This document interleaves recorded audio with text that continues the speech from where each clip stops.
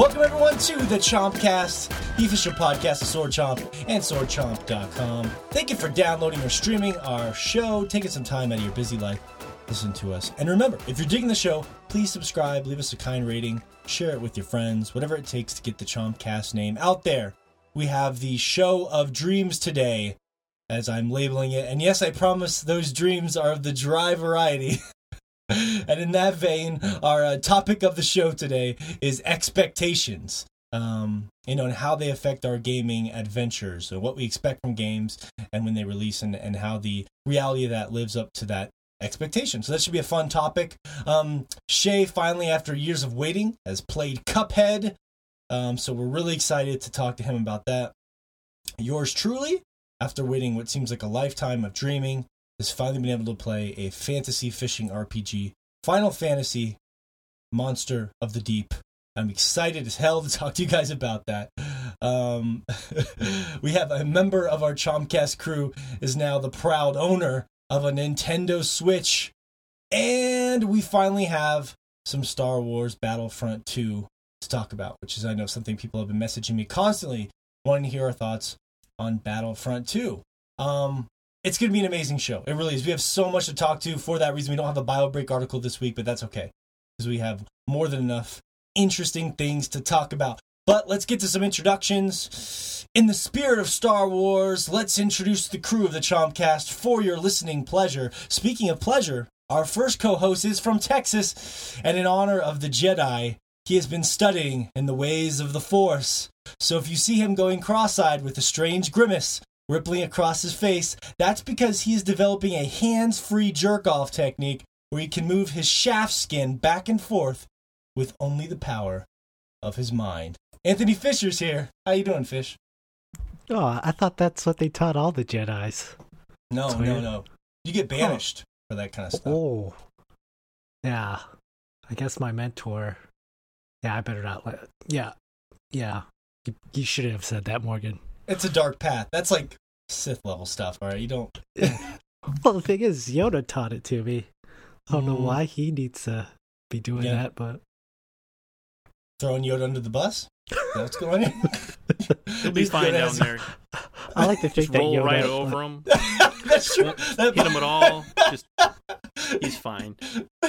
That bus ain't touching Yoda. He's in good. Yeah. Well, yeah, I know it's a little early in the show for a skin shaft talk, but I thought it was a creative use of the Force, Fish, so I gotta... Although, it's a lot of energy. You're sitting there going like this with your hands, and you got that grimace on your face, and you're moving it with, that just seems like a lot of work. I know it's hands-free, but come on. I feel like you missed a joke about saying instead of foreskin, the Force skin. Oh, like a really that's bad good. Dad joke. That's a good one. I like that. That. That's true. Yeah, but it really is more of a dark side technique. I mean, Vader was always choking it with the Force.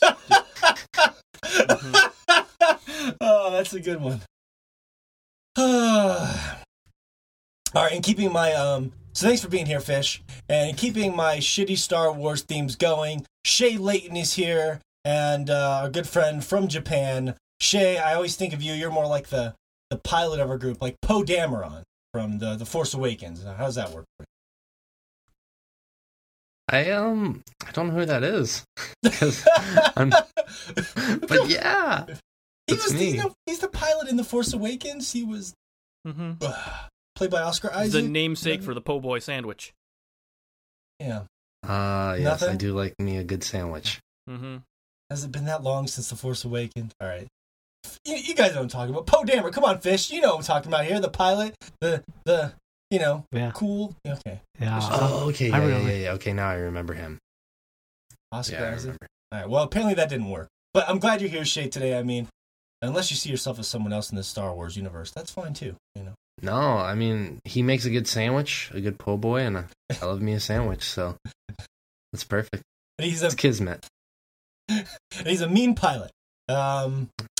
But yeah, I'm glad you're here, Shay, to talk about Cuphead, among other incredible things as well. And last but surely not least, Joshua Fowler is here. Now, I know it seems like an easy setup here because Josh, in many ways, would be our, dark Sith overlord, but that's too easy because I've known Josh my whole life, and it's what inside that counts. And Josh on the inside is a cuddly little Ewok, isn't that right, Josh? Mm-hmm. I do have Ewoks inside me. Oh no.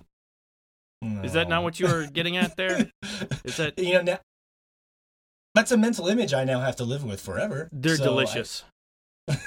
Oh, okay, that's what you meant. Okay. Mm-hmm. Oh God, I took that in a whole different direction. So. Yeah, I thought it was 3 Ewoks with a human skin just covering them up. Just like a trench coat over them. Yeah. Poor little guys trying to do an Eiffel Tower, but hands quite can't reach. Oh, those poor little Ewoks. Mm-hmm. That's right. And then of course, we have our fearless leader played by Jar Jar Binks. No, come on. That's the low-hanging fruit shake. God damn it. He's the host of the podcast. I was just going to say that. I actually had myself written as an epic bounty hunter. I have like Boba Fett. I'm wearing Boba Fett's armor, but when I take off my helmet, I'm actually Natalie Portman.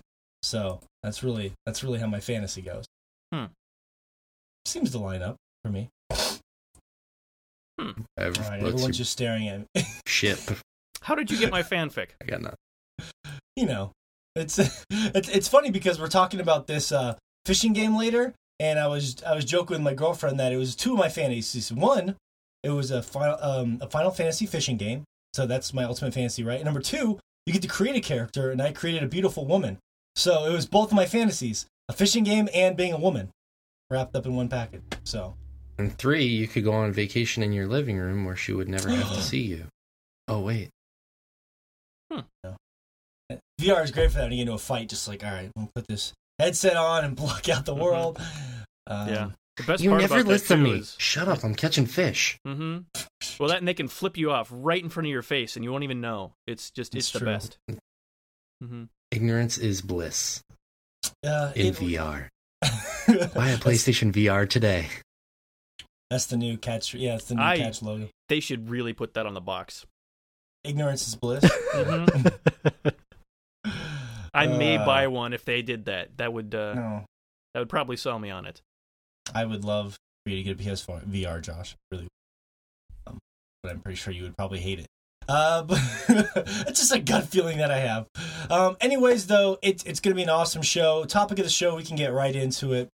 Expectations is something we were talking about this week a little bit. As sort of one of our big picture gaming topics that we like to delve into. And this one's interesting, I think, for me, and I want to kind of, of course, get where you guys stand on it. But when I was starting to think about this, especially playing this fishing game, and I was joking at the beginning of the show, Shay finally getting to play Cuphead and things like that. For me, I started to realize that expectations for me are almost more like a feeling than like a checklist of things I wish a game had.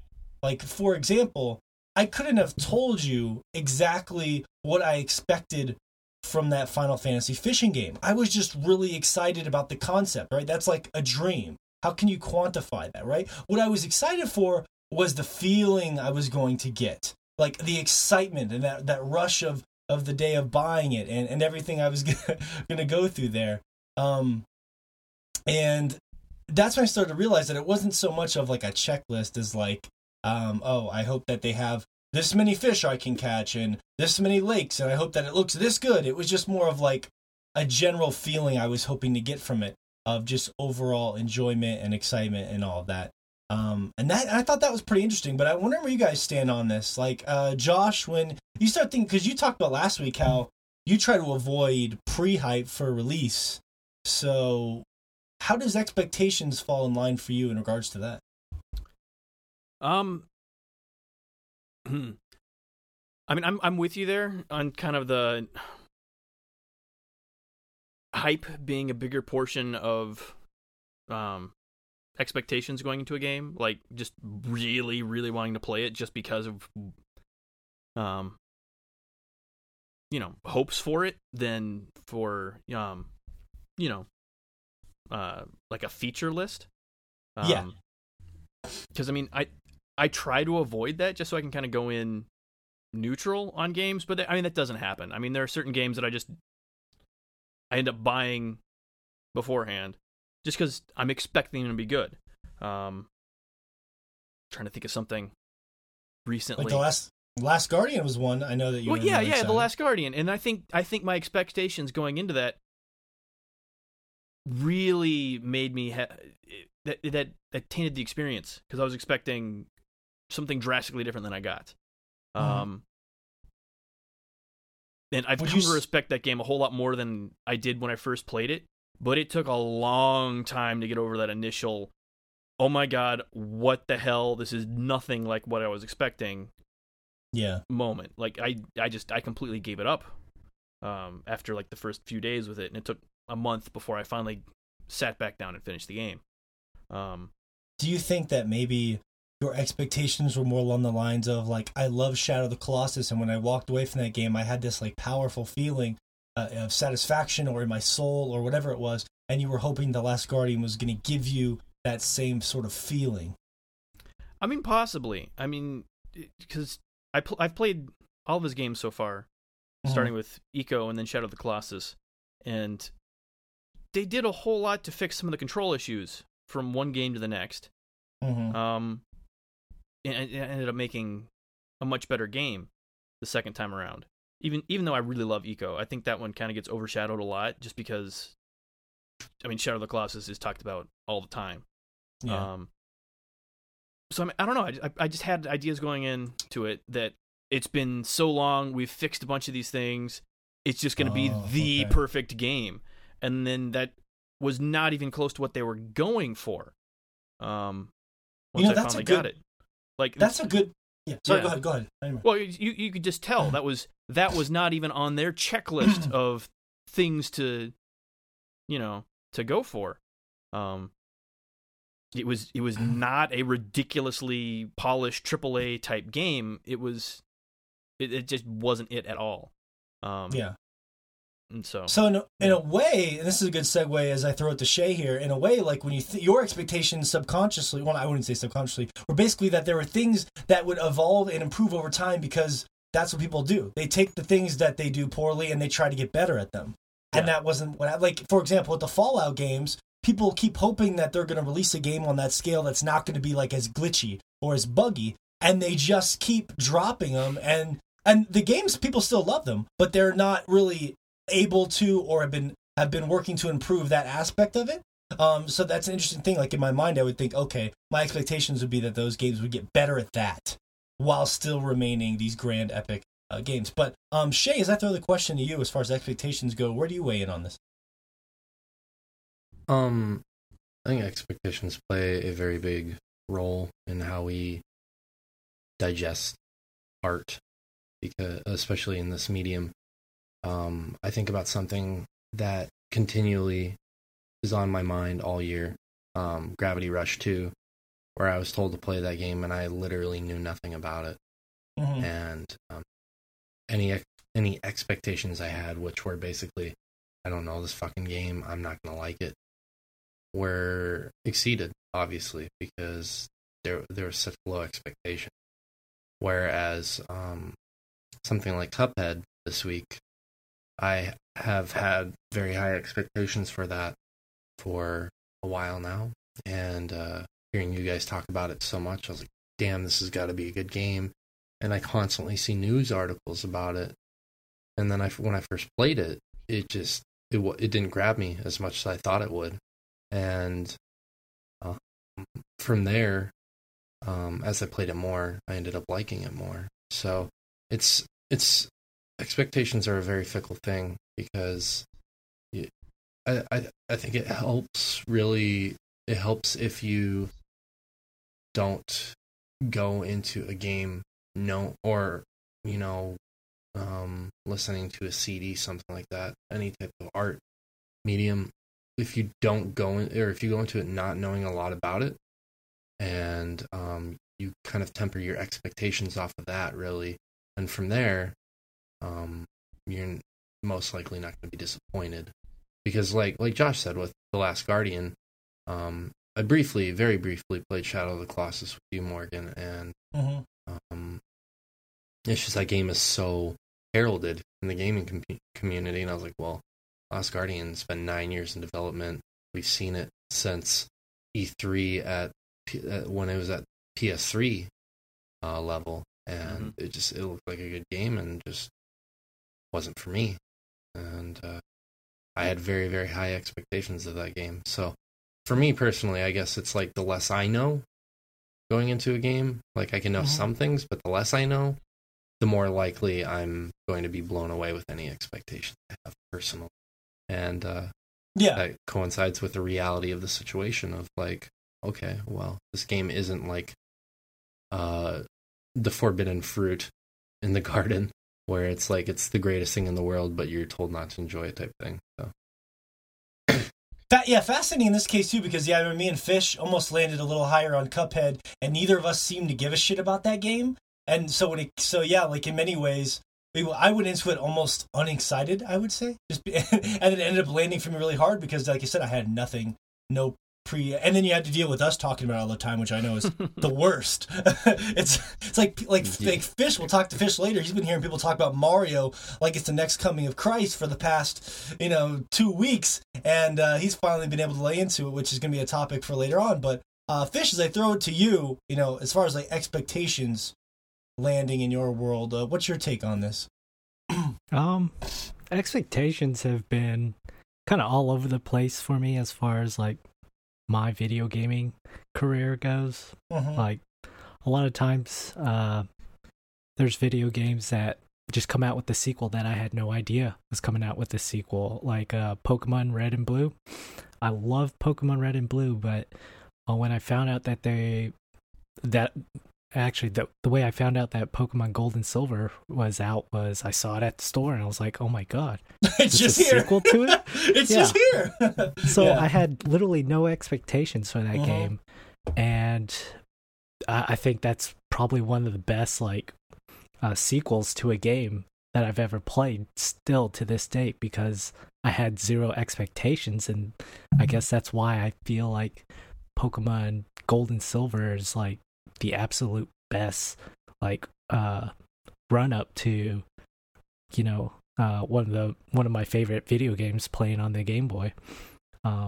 So like in that regard, like expectations were not necessarily there, and yet being a sequel to a game, you would think you would have the original stuff at least in it, but you didn't know exactly what new mechanics they were going to add to it, and they added so much new stuff to that game that it just blew my mind at that point. That if I ever did have expectations for it, I think some of those things would have been tempered down a little bit, and I wouldn't have been as high praise on it as I would. I think I might have been a little bit more critical. Yeah. Do you think that there's something to the fact that maybe you were younger? Because I had the same experience with that game, and we were both younger. That was an era without social media. Like I had the same experience as you. One day I saw a commercial for it, and I was like, this game is out. Like, and we were like, what, I guess middle school or high school? I'm trying to remember. I want to say like middle school. Late. You guys would have been in middle school. Yeah. So like, also part of just being younger, we didn't expose ourselves to as much of that games coverage. Yeah, definitely. Whereas like games like you said, Cuphead, where I could care less about that game. It looked interesting, like the art style looked cool. I was like, yeah, that's not gonna. I even see, like Clueless Gamer had like this bit with Conan O'Brien and Kate Upton, and even them playing it. It was a terrible Clueless Gamer. First off, it was more about Kate Upton and Conan O'Brien wanting to get all up in her. But well, that was not.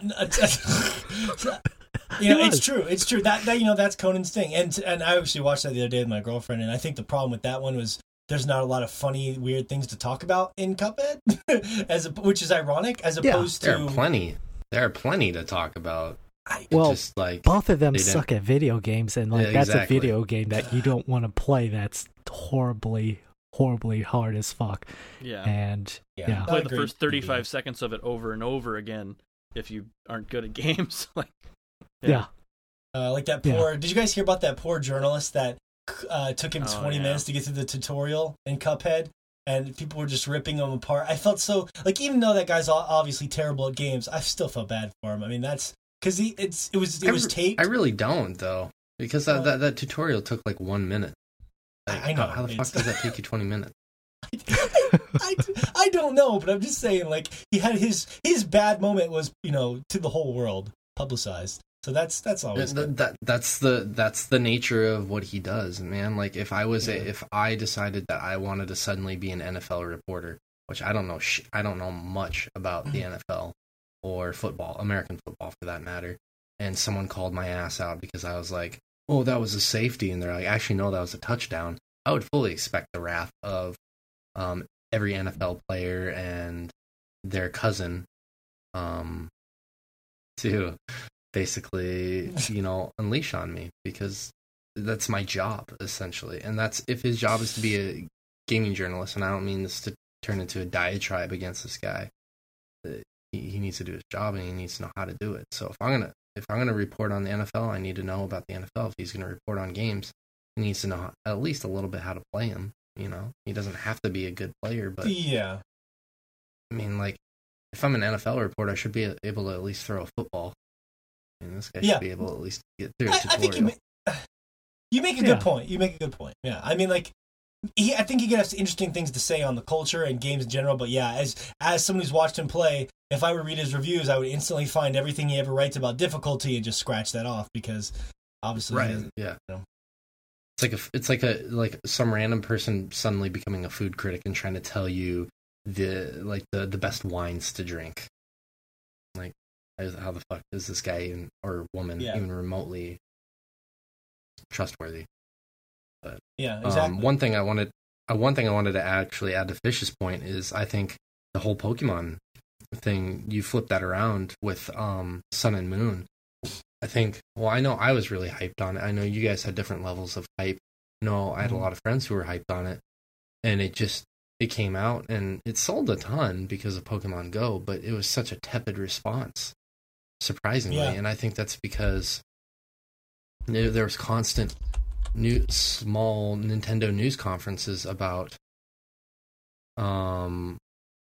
like, oh, this Pokemon's coming out, and they're going to have this Z move, and they're going to have this, and they're going to have that. And then our expectations were, or at least mine were, and I know some of my friends were, very high. And I think that's because we were constantly fed information on it. I actually think that's kind of like why some music artists, they don't tell people when the CD is going to release. They just do it. Drop it, yeah. Yeah, they just drop it, because then you're not sitting around like, oh, wait, when's that single coming? Oh, I've listened to that single like 30 times. This album's going to suck ass. Or I've listened to this single 30 times. It's going to be so much heavier than their last album. And, stuff like that. Like, you just drop it. Yeah. You offend, or in effect, subvert those criticisms and expectations. You just get right into it. And I think that's something video games couldn't quite do, but I would be okay if they did. Like, if Red Dead Redemption suddenly just came out in March of next year and no one knew it was going to release, it subverts some of those expectations, rather than just feeding mass amounts of information like Pokemon did. So, some companies are better at that than others, and I agree. I wish we had more of that. Like, I like that E3 is such a big thing, but I wish that you got the big E3 announcement, and then it was just like, this game is coming out next month or something. Like, yeah, fuck yeah, you know what I mean? Like, the less we agonize, because the longer you give the media time to rip apart and overanalyze your game in the media, and then you have really interesting cases like No Man's Sky, where expectations really came back to, and on one hand, they helped balloon the sales of that game, and then on the other hand, came back to really give it a negative stain, because they were at least tentatively announcing a bunch of features and ideas that were cut. And it always gets me thinking about the idea of separating the actual product from what you were expecting. So yes, I was disappointed, but did I still like what I got? You know what I mean? Like, sometimes I go into movies like that, like, I'm disappointed, but the actual movie was really good. It just wasn't what I was expecting. And I think that people have a hard time separating. I agree. Yeah, I agree. I think the only problem with them just dropping things like that would be it'd be difficult on like gaming journalists, and it would be difficult on game reviewers, because then they would be like, oh shit, well I didn't know when to schedule this game so I could review it. I have other things to do this week, and it would kind of fuck with people. And you could think, well, maybe the game developers can kind of cue them in on that, but then that information would be leaked. It would. Everything gets leaked these days. So, like, if you gave some reviewers like a secret copy, one asshole would be like, this game's coming out in 2 days, and it would completely ruin everything. So, yeah. Well, and what's weird is that some companies like Nintendo can get away with. Animal Crossing is a game we're going to talk about mostly next week. They did not tell anyone when they were going to release that game just late November. And they didn't tell us that until October. So it was like, oh, this game's coming out next month. We're not telling you when. And then, oh, it's coming out tomorrow. And then they actually released it a day earlier than they said it was going to fucking come out. So, like, it's just confusing. Like, what the fuck? Like, you know what I mean? I like that, though, because then that causes people to not have as much expectations. They have to go into it and try it. And I like that. Like, some of the best games I've ever played have been exactly that. Like, What Remains of Edith Finch? I didn't know anything about it. I just knew Josh really liked it. I knew it was on sale. I said, okay, I'll try it. And to me, it was one of my favorite gaming experiences of the year. And that all stemmed from knowing practically nothing about the game. Mm-hmm. And I don't know the how the release happened of that game, but I just think that the element of surprise plays a huge factor into expectations versus reality. Yeah. Indie games get that benefit a lot, I think, because they don't get as much coverage. And they kind of come out of nowhere, as opposed to a lot of the... Yeah. I think there's something to that. I'm very thankful that indie games have that platform now. Because, like, with the whole Meat Boy mishap about when it was supposed to be released, and then they got kind of fucked with the advertisement and stuff, I kind of think that hopefully that whole mishap kind of set the bar higher. That. What are you talking about? Can you explain that? Yeah, I don't know if you remember this, actually. So during the Meat Boy event, they the last few months for the Fall Feast Xbox promotion, they had planned on releasing this game like months later, but Xbox was like, we really want to include this game for this Fall Feast. And the Tommy Rafenas and Ed McMillan were like, that's 2 months away. We still have like almost 6 months left of work.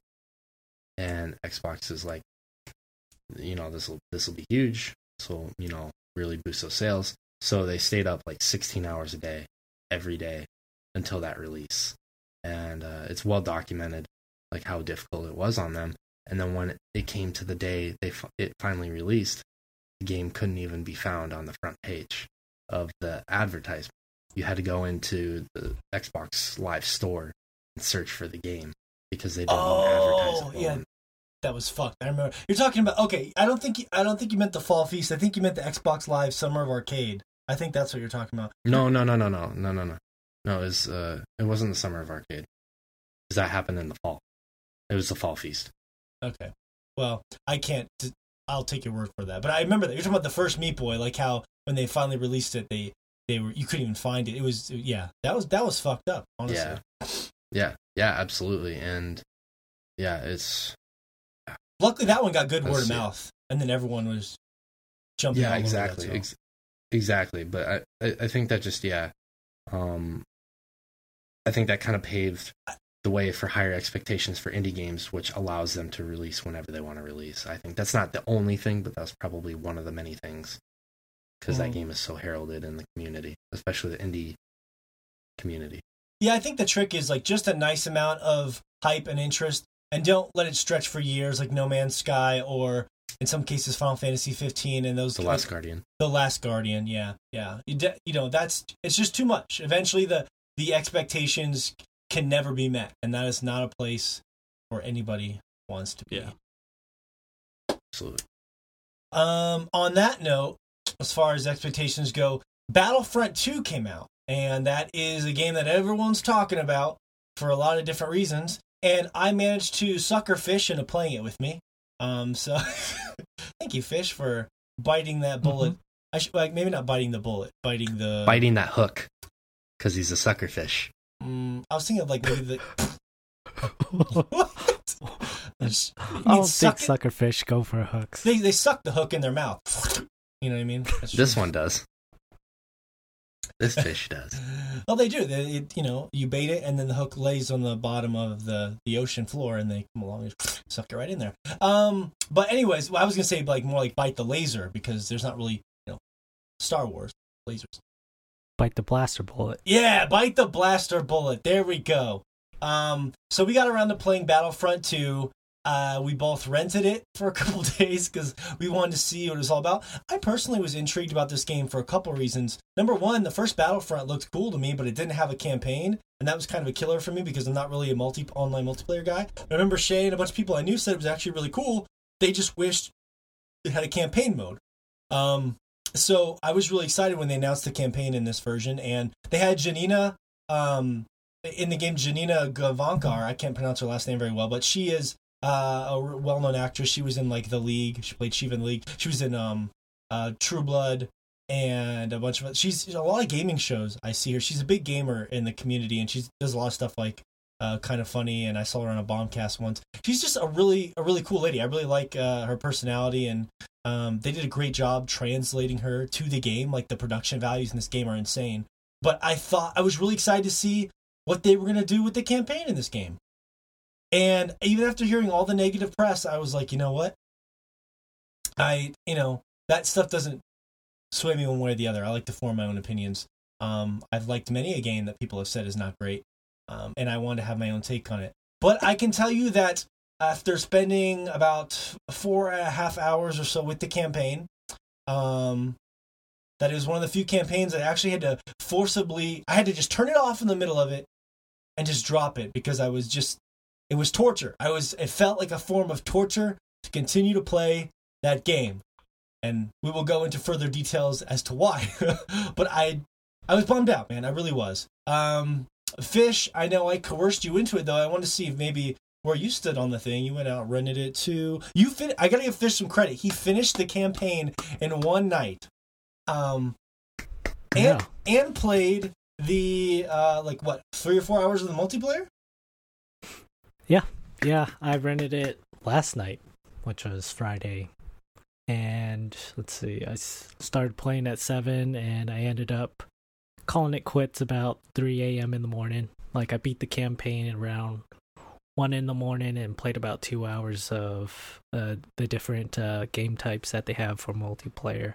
And I just wanted to get a feel of how it was level up and collect all the coins, or not the coins, but I forgot what they call it. It's like battle points or whatever that you currency. Accumulate to get some crates and whatnot. I did want to say, because Fish, you have, before you go into that, because Fish did finish. He did finish another game. Thank you, Fish. Another game has been added to the list. Okay. Is that 4? Is that 4 horns that I heard? Yeah, 4 games. Okay. No, don't take all that credit. Same horn. Shut the fuck. Whoa. Okay. Oh, Fish is getting aggressive here. Hey, I didn't finish it. Well, there was a couple horns in there for Cuphead, which you finally finished, but we'll talk about that later. Yeah. So congratulations, Fish. Yeah, thank you. So you played it? Yeah, I played the campaign, and man, it's. I like what they did as far as like the big battles that they have, where I think it's called Galactic Galactic Fights or whatever, and it's like 40 players, 20 on 20, and those are fun. Like they're objective based, so like you work as a team. Well, you're talking about the multiplayer, right?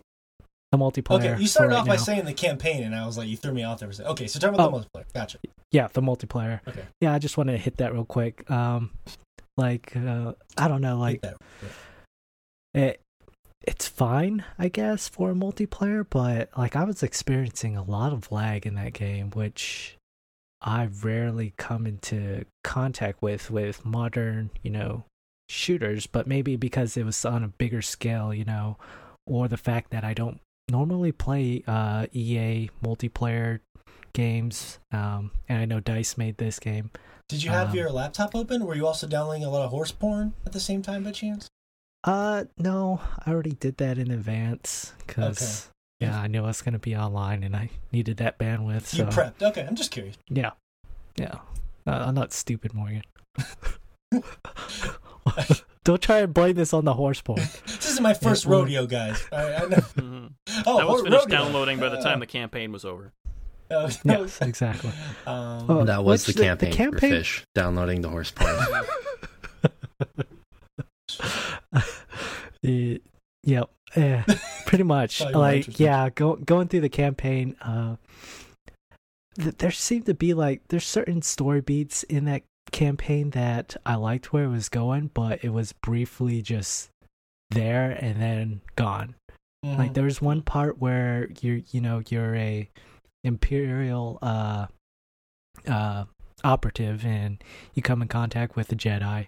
I don't want to ruin it, but they go back and forth between each other and they kind of have to work together. And was it the Luke Skywalker part? Yeah. Okay. Yeah. Gotcha. Yeah.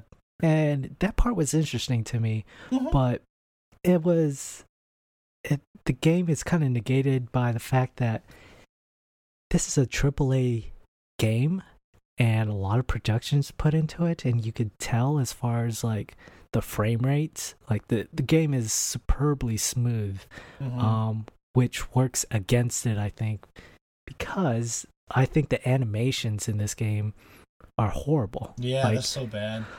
They're terrible. As you're playing as Luke Skywalker in the campaign, the way he moves about stiff. As far as it's very stiff, yeah. And anybody who runs around in that game, it just feels like you're either gliding. I know. Or... Luke Skywalker's a little stiff, but he's getting turgid. Yeah, this is young Luke Skywalker, so he's not older. He was still, virile. Yeah, but I wasn't impressed by that. I wasn't impressed by the enemies too. The way they move, when I would notice that they would the way the enemies move, they seem really janky and kind of stiff. And I'm like, this is unnatural. Yeah, and that combined with the fact that it ran very smooth, it made those flaws just stick out. I played it on the Xbox One because the Switch was on the other TV and that one was connected to the PS4. So I actually played this on the Xbox One, and I'm not sure if it was because I was playing on the Xbox One, but well, you played your Xbox One. I did, Jesus Christ, you haven't touched that thing in ages. The fuck are you? I know. I had a big update for it. God damn. That combined with the horse porn, it took half the day. I think you had the day off. Black Friday. Black Friday, yeah. I was going to say Equius Friday, but I don't know how many people would get that joke. Yeah, I didn't. Somebody, maybe one person or other. No, I agree with you, Fish. The one thing I noticed about the campaign was that nothing really interesting happens. Fish had a good point. That scene he's talking about, I actually thought was kind of cool as well, because there's this little interchange between the two characters. And Luke Skywalker, again, we're not going to go into spoilers here, but he's not being a dick to this character, but he's basically spoilers. He's basically telling him things hey, this isn't quite how you expected things to be, and they're just their dialogue, their banter back and forth was kind of interesting but very brief. And the crucial, this is not, if every person who's read anything about this game, and if you don't want to hear this, I'm sorry, but the main character, yes, she starts off on the bad side and makes a transition to the good side. Everyone knows it was coming, and it's been talked about ad nauseum, but that was the crux of where I knew the game was not going to do it for me, and I was already at the point of almost giving up on it when that happened, is because it's such a big deal, right? She's transforming from one side to the other, and literally, as it happens, she defects and goes to the rebellion.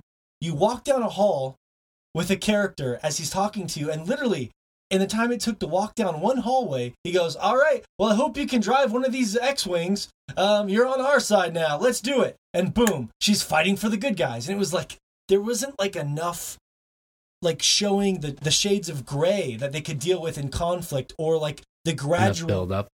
Yeah, the character progression. And it's surprising because the guy who wrote well, I don't know how much of a hand they may have had in this, because, corporations can fuck with even the best talent. but they had Walt Whitman who helped write this game, and he was someone who was famous for writing. God, I hope I didn't. I love his poetry. Did I fuck Yeah, I was gonna say Walt Whitman. No. Was he introducing transcendentalism into Star Wars? Goddamn, I'm gonna. The co-writer Henry David Thoreau. I'm going to, out of respect. Let's talk about Walden while we're at it. God damn it! Yeah, waxing philosophic about blades of grass on Alderaan. As I stood on the Death Star, an army of ants marched along the ground in uniform fashion. It was seeming to move. God damn it, Jay! A space hill. Walt Williams. Walt Williams was his name. I had to Google it. Well, there you go. I said Walt. I was close. Walt Whitman. Walt Whitman. Fuck. I don't know why I had that stuck in my head. Now I feel like a dumbass. But he did. He wrote. He wrote Spec Ops. I want to play that game. You know what? I would too. So do I. Random thought. They're actually making a game based off of Henry David Thoreau's Walden, the book. Random aside. Okay. Star Wars, Battlefront 2. Sorry about that. God damn it. I'm trying to spit this point out for 10 minutes. Okay, so anyways, he wrote Spec Ops The Line, and that was a game at the time that was very heralded for what the narrative did and how it dealt with war, especially at the end of that game back when it was released. And that was one of the exciting things about attaching him to this project. But I just didn't see that. Granted, Fish says I played about 70% of the game before I gave up. Mercy quit. But it just didn't go. Nothing interesting happened to me. I don't know, Fish, do you agree, disagree? Like, where do you stand on that? Yeah, other than that point, or that one scene that I was talking about, like, nothing else really stuck out to me. Including the gameplay. Like, you would think at least the gameplay, like, I gave it so many. I mean, I finished the campaign, but, like, the whole time I was like, maybe this is just the way it's supposed to feel, but that's what she said. I kept going back and forth. That's exactly what she said. But I kept going back and forth between first person. She also said that. Yeah, she did. And third person. Going from first person to third person. My concentration. Everyone, we're sabotaging each other on this podcast. This is a lot of yeah, a lot of sabotaging here. Okay. Death Star's just going to blow up in front of us. We're not even going to know what the fuck happened. Let me get you back on track. Horse porn? God damn. Oh, God. All right, I got to be excused, guys. I got to attend to my horses. How about you hold them and finish this podcast? Mm-hmm. All right, let me rein it in Zambo. Here. No, but like the games, like anything in this, as far as gameplay wise, like everything was just, it wasn't fun. Like I played it on the easiest difficulty, and there were still times when I died, and I was just like, they weren't deaths of like, oh, I deserve that. It was more of like, oh, I accidentally ran into this little bit of debris while flying the X-wing through space, and I gotta start all over again. You love tapped. Like, God. Yeah, you like love tapped a piece of debris and your ship explodes. Yeah, and that happens at just about every flight, or every time you're flying around in that game. Like, you have to watch out for. I mean, it makes sense. Yeah, you crash into something, you're gonna blow up. But still, it's like, it's just frustrating in a gaming sense.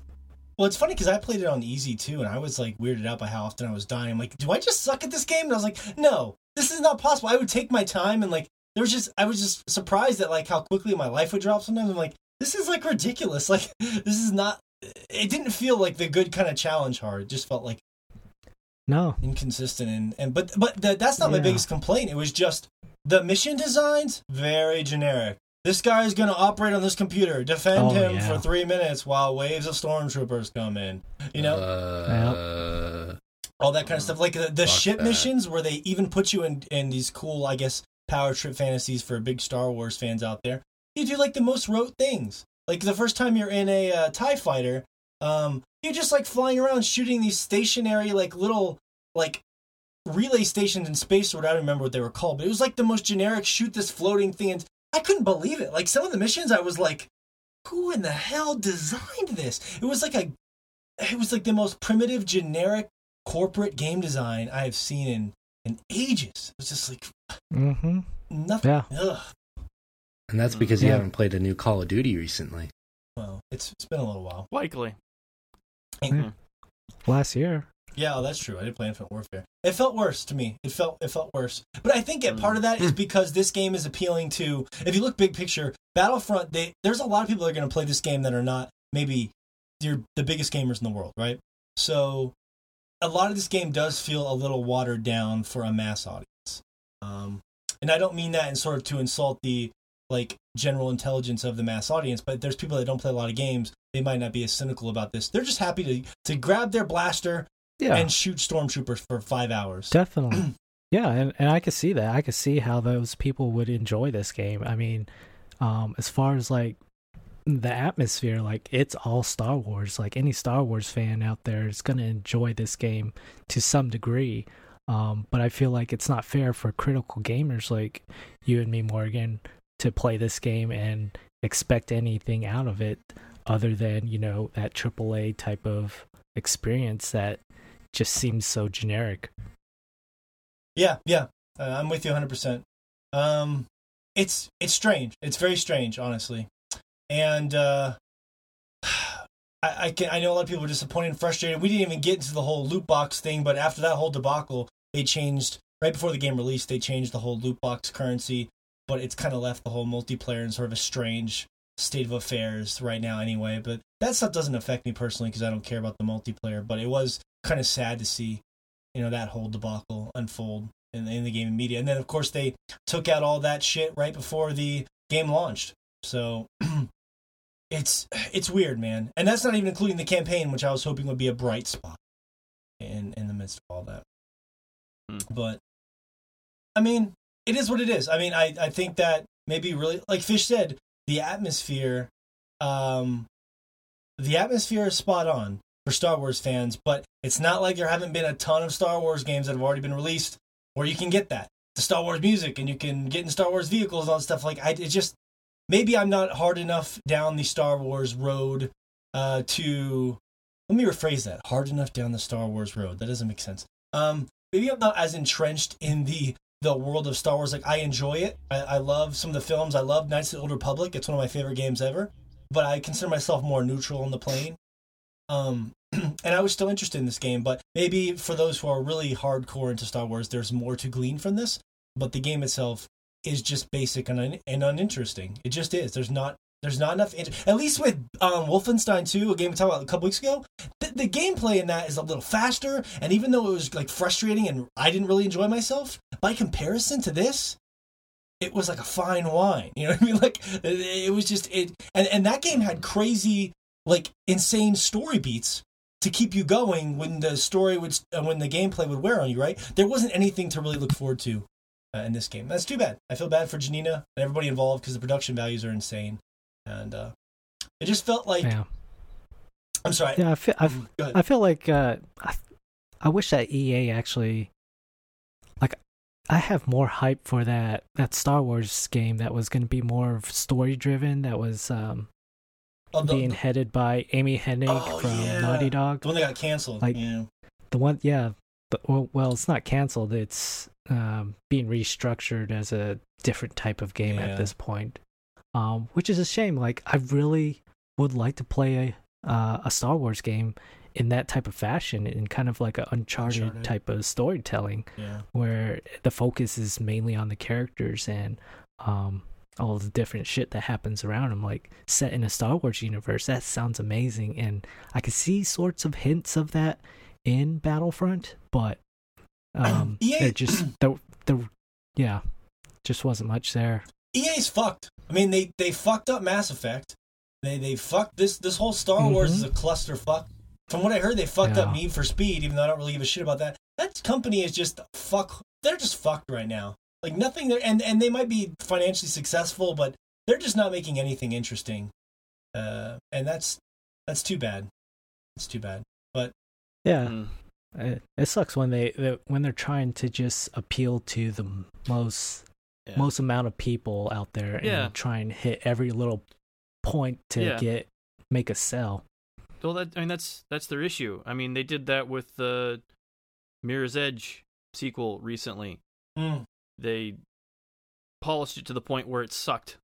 Like, it's just, the sequel's not good. It's just, it is a much more mass appeal type game. An average person would like it better than the first one, but it's not better. They stripped all the personality out of it. Yeah. Yeah, it's just, it's not good. Yeah. Like, there were issues in the first one, but like I would rather play that any day of the week than the sequel. So, to be honest with you, EA can go fuck itself. After they shut down the studio that made Dead Space, I ceased giving a fuck about them. To be honest with you. Yeah, that's serious. That's not a joke. That's 100% serious. Mass Effect was. I mean, yeah, it's one of those things where now I'm looking at what's that game they're making? The big new Destiny-esque game. The name is escaping me. I'm sorry. Shoot, my mind's not... Vanguard or no. It's. I know what you're talking about. We're about. gonna have to edit out our stumbling now. Let's just for the next 5 minutes, let's try to figure out. I know exactly what you're talking about. My brain's just not working. It did have a generic like one. Yeah, type. it's like a single word. God damn it. We're gonna edit this all. Remember. No, I have to look it up now, but we can just edit this rambling out later if we have to. Well, I mean, that's the issue with these dumb single name. Yeah. Like, there's the name's forgettable, so apparently it's not that exciting. We can't remember the fucking name of it. But God, that looked interesting from the E3 trailer. But now, Hedgerow. We were all looking forward to Hedgerow. Yeah. But I mean, now that we've seen what the reality of their products have been, their track record is not suggesting anything exciting from that. So, that's Battlefront 2. Props to you, Fish, for at least sticking it out and finishing it. I mean, yeah, I wanted to see it through. Like, I haven't played an EA game in a long time, like I said, and there was nothing redeemable. Even the addicting stuff that would have normally in a game that would have got me excited or kept me going through it. Like the opening of their crates was just mechanical. It's probably the worst crate opening I've ever seen in my life. Worst crate opening of the year, 20. Seriously, it's like this 3-way fold out crate that little discs shoot out, and then you get like this weird card hologram that you don't even know what it does from just looking at it. You have to go through the menu and see exactly what rarity it is and everything. I mean, it has a glow on it, but like it was god awful. Like, it wasn't smooth or anything. It wasn't like a Overwatch type of crate opening where stuff just falls down and like explodes out of it in epic fashion. It was it was terrible. Like, nothing in this game. Come on, I mean, really. If you're gonna include like an insidious loot system, you gotta at least nail the little things about that. You know what I mean? You got to. Yeah. It's funny because these kind of games, playing Wolfenstein and Battlefront, gave me more of an appreciation for Destiny 2, because I'm just like, well, I was looking at my girlfriend and I'm like, Destiny 2, you just shoot hundreds of enemies too, but why is it so much more engaging? And I had to think about it. I was like, oh, the art direction is incredible. The gameplay is much more interesting. You can jump into a pile of enemies and like it feels frantic and fun. Like you're punching, you're doing all these things and you never feel overwhelmed, even though you are overwhelmed. And the way they handle loot, and like Fish said, loot crates and stuff, and like these different aspects to like the polish of the game and the presentation, like everything about those, like when you play these kind of games, it makes me really appreciate the shooters that do it well. So that's one nice thing about getting that point of reference for me. Yeah, same here. So that's it. Battlefront 2. We bit the blaster bullet for you. Although if you played the game and you enjoyed it, that's cool too. To each their own.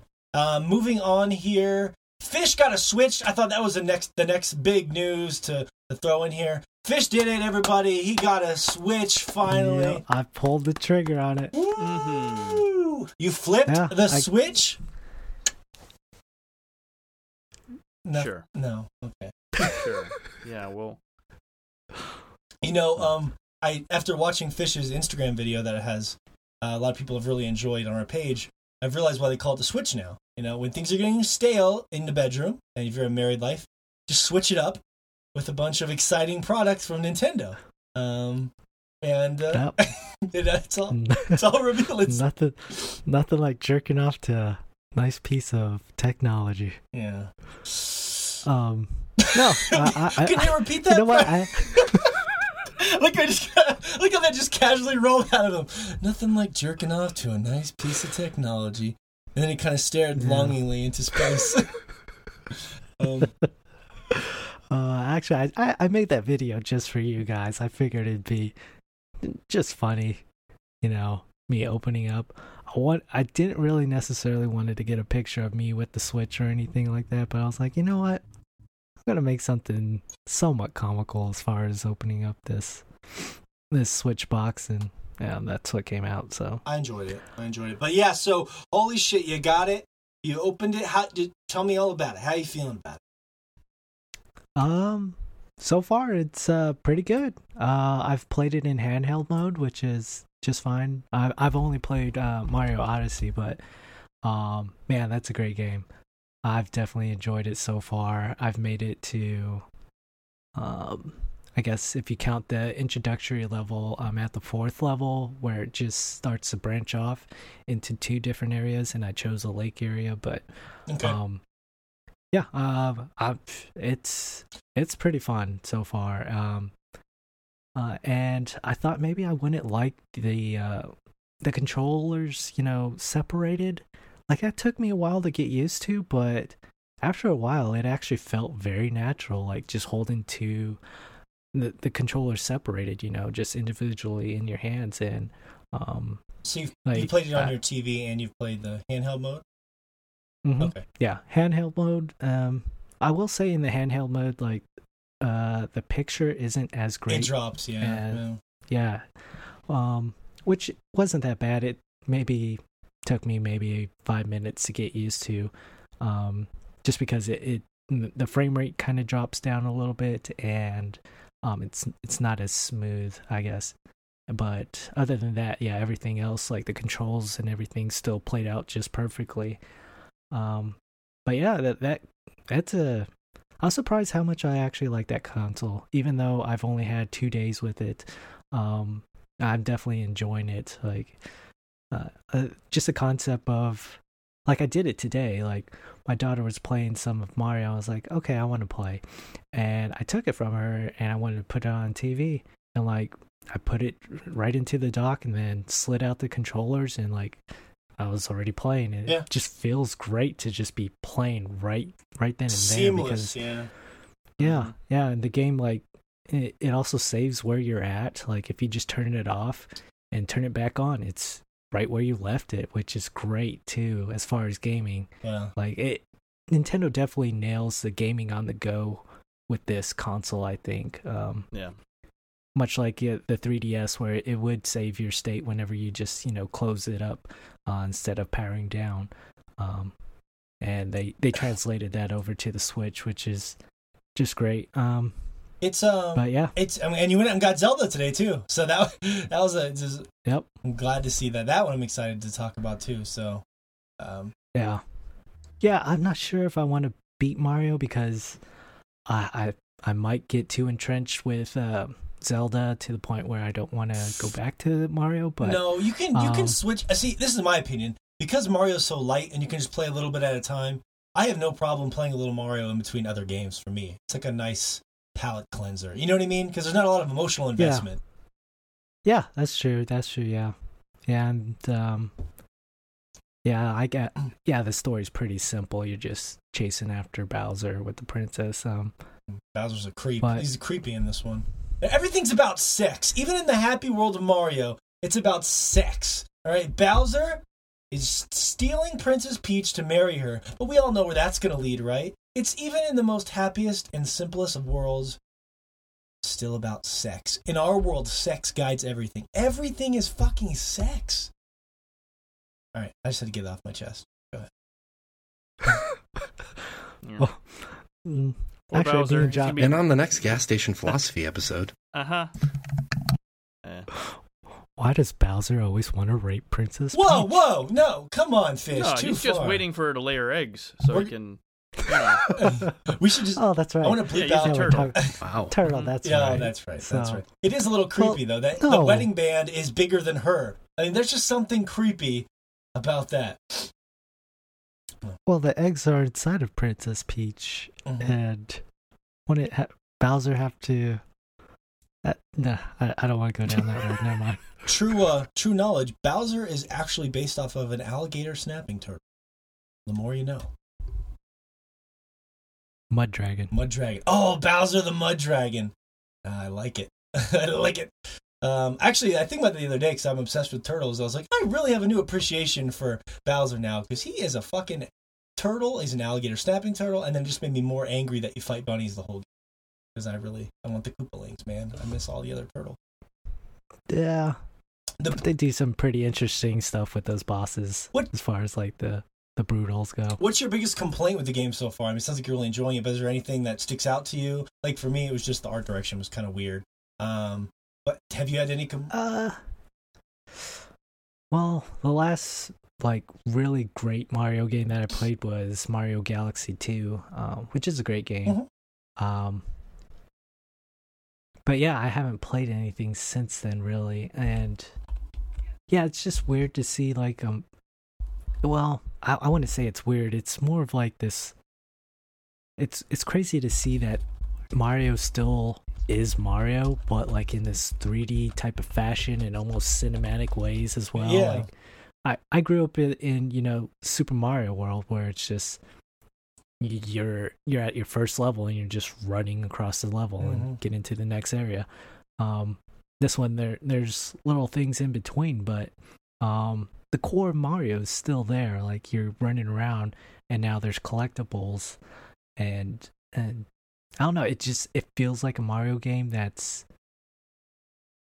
almost familiar at times, but I mean, it's stuff that you haven't done, so it also feels new, which is a weird balance in my head. But that's when Nintendo's really good at that. Yeah, and the 2D stuff is really cool too. Like I realize that the reason I like the 2D stuff is not just because there's 2D Mario in the game. It's because like how they incorporate it, like the aesthetic, like everything they do with whenever you go to a 2D section as you're playing it. There's one part. This is not a spoiler. So again, I'm always afraid of Mario spoilers ever since we had that one incident. But when you get to the city, Fish, there's this part where you go into a theater, and when you go into the theater, there's a bunch of humans, creepy humans, watching a movie. And you go into a pipe, and you actually go into the movie. It's a 2D section that you play, and the movie is the movie that you're playing is the first level from Super Mario Brothers. Wow, that's weird. And every time you get a piece of a moon, everybody in the audience that's watching you in the theater cheers. They're like, "Hey!" That sounds cool, actually. Yeah, like it's how they incorporated the 2D stuff in the game that made me enjoy it so much, because there's plenty of 2D Mario games out there. Yeah, it's not just that. Yeah, the way you transition to them too is pretty cool. As far as like you just walk into a pipe and then that pipe connects to a 2D pipe. And yeah, they do a lot of interesting stuff with that 2D as well. Like some of them, like you're spiraling up a tower, or you're turning a corner on one. There was even Upside a point down. where like yeah, it was inverting the gravity on there, and that I showed that to my daughter, and it kind of blew her mind. She was like, "What? How'd you do that, Dad? How are you walking on the ceiling?" I'm like, "Don't you see the arrows? How they're pointing?" She's like, "Oh," and it's such a blast to do. Is your daughter? Is the 2D parts? Gosh. You're gonna love it once you get to the post game. There's actually later on a cube where you're playing it in 2D. You have to go to all the faces of the cube to get through there. Nice.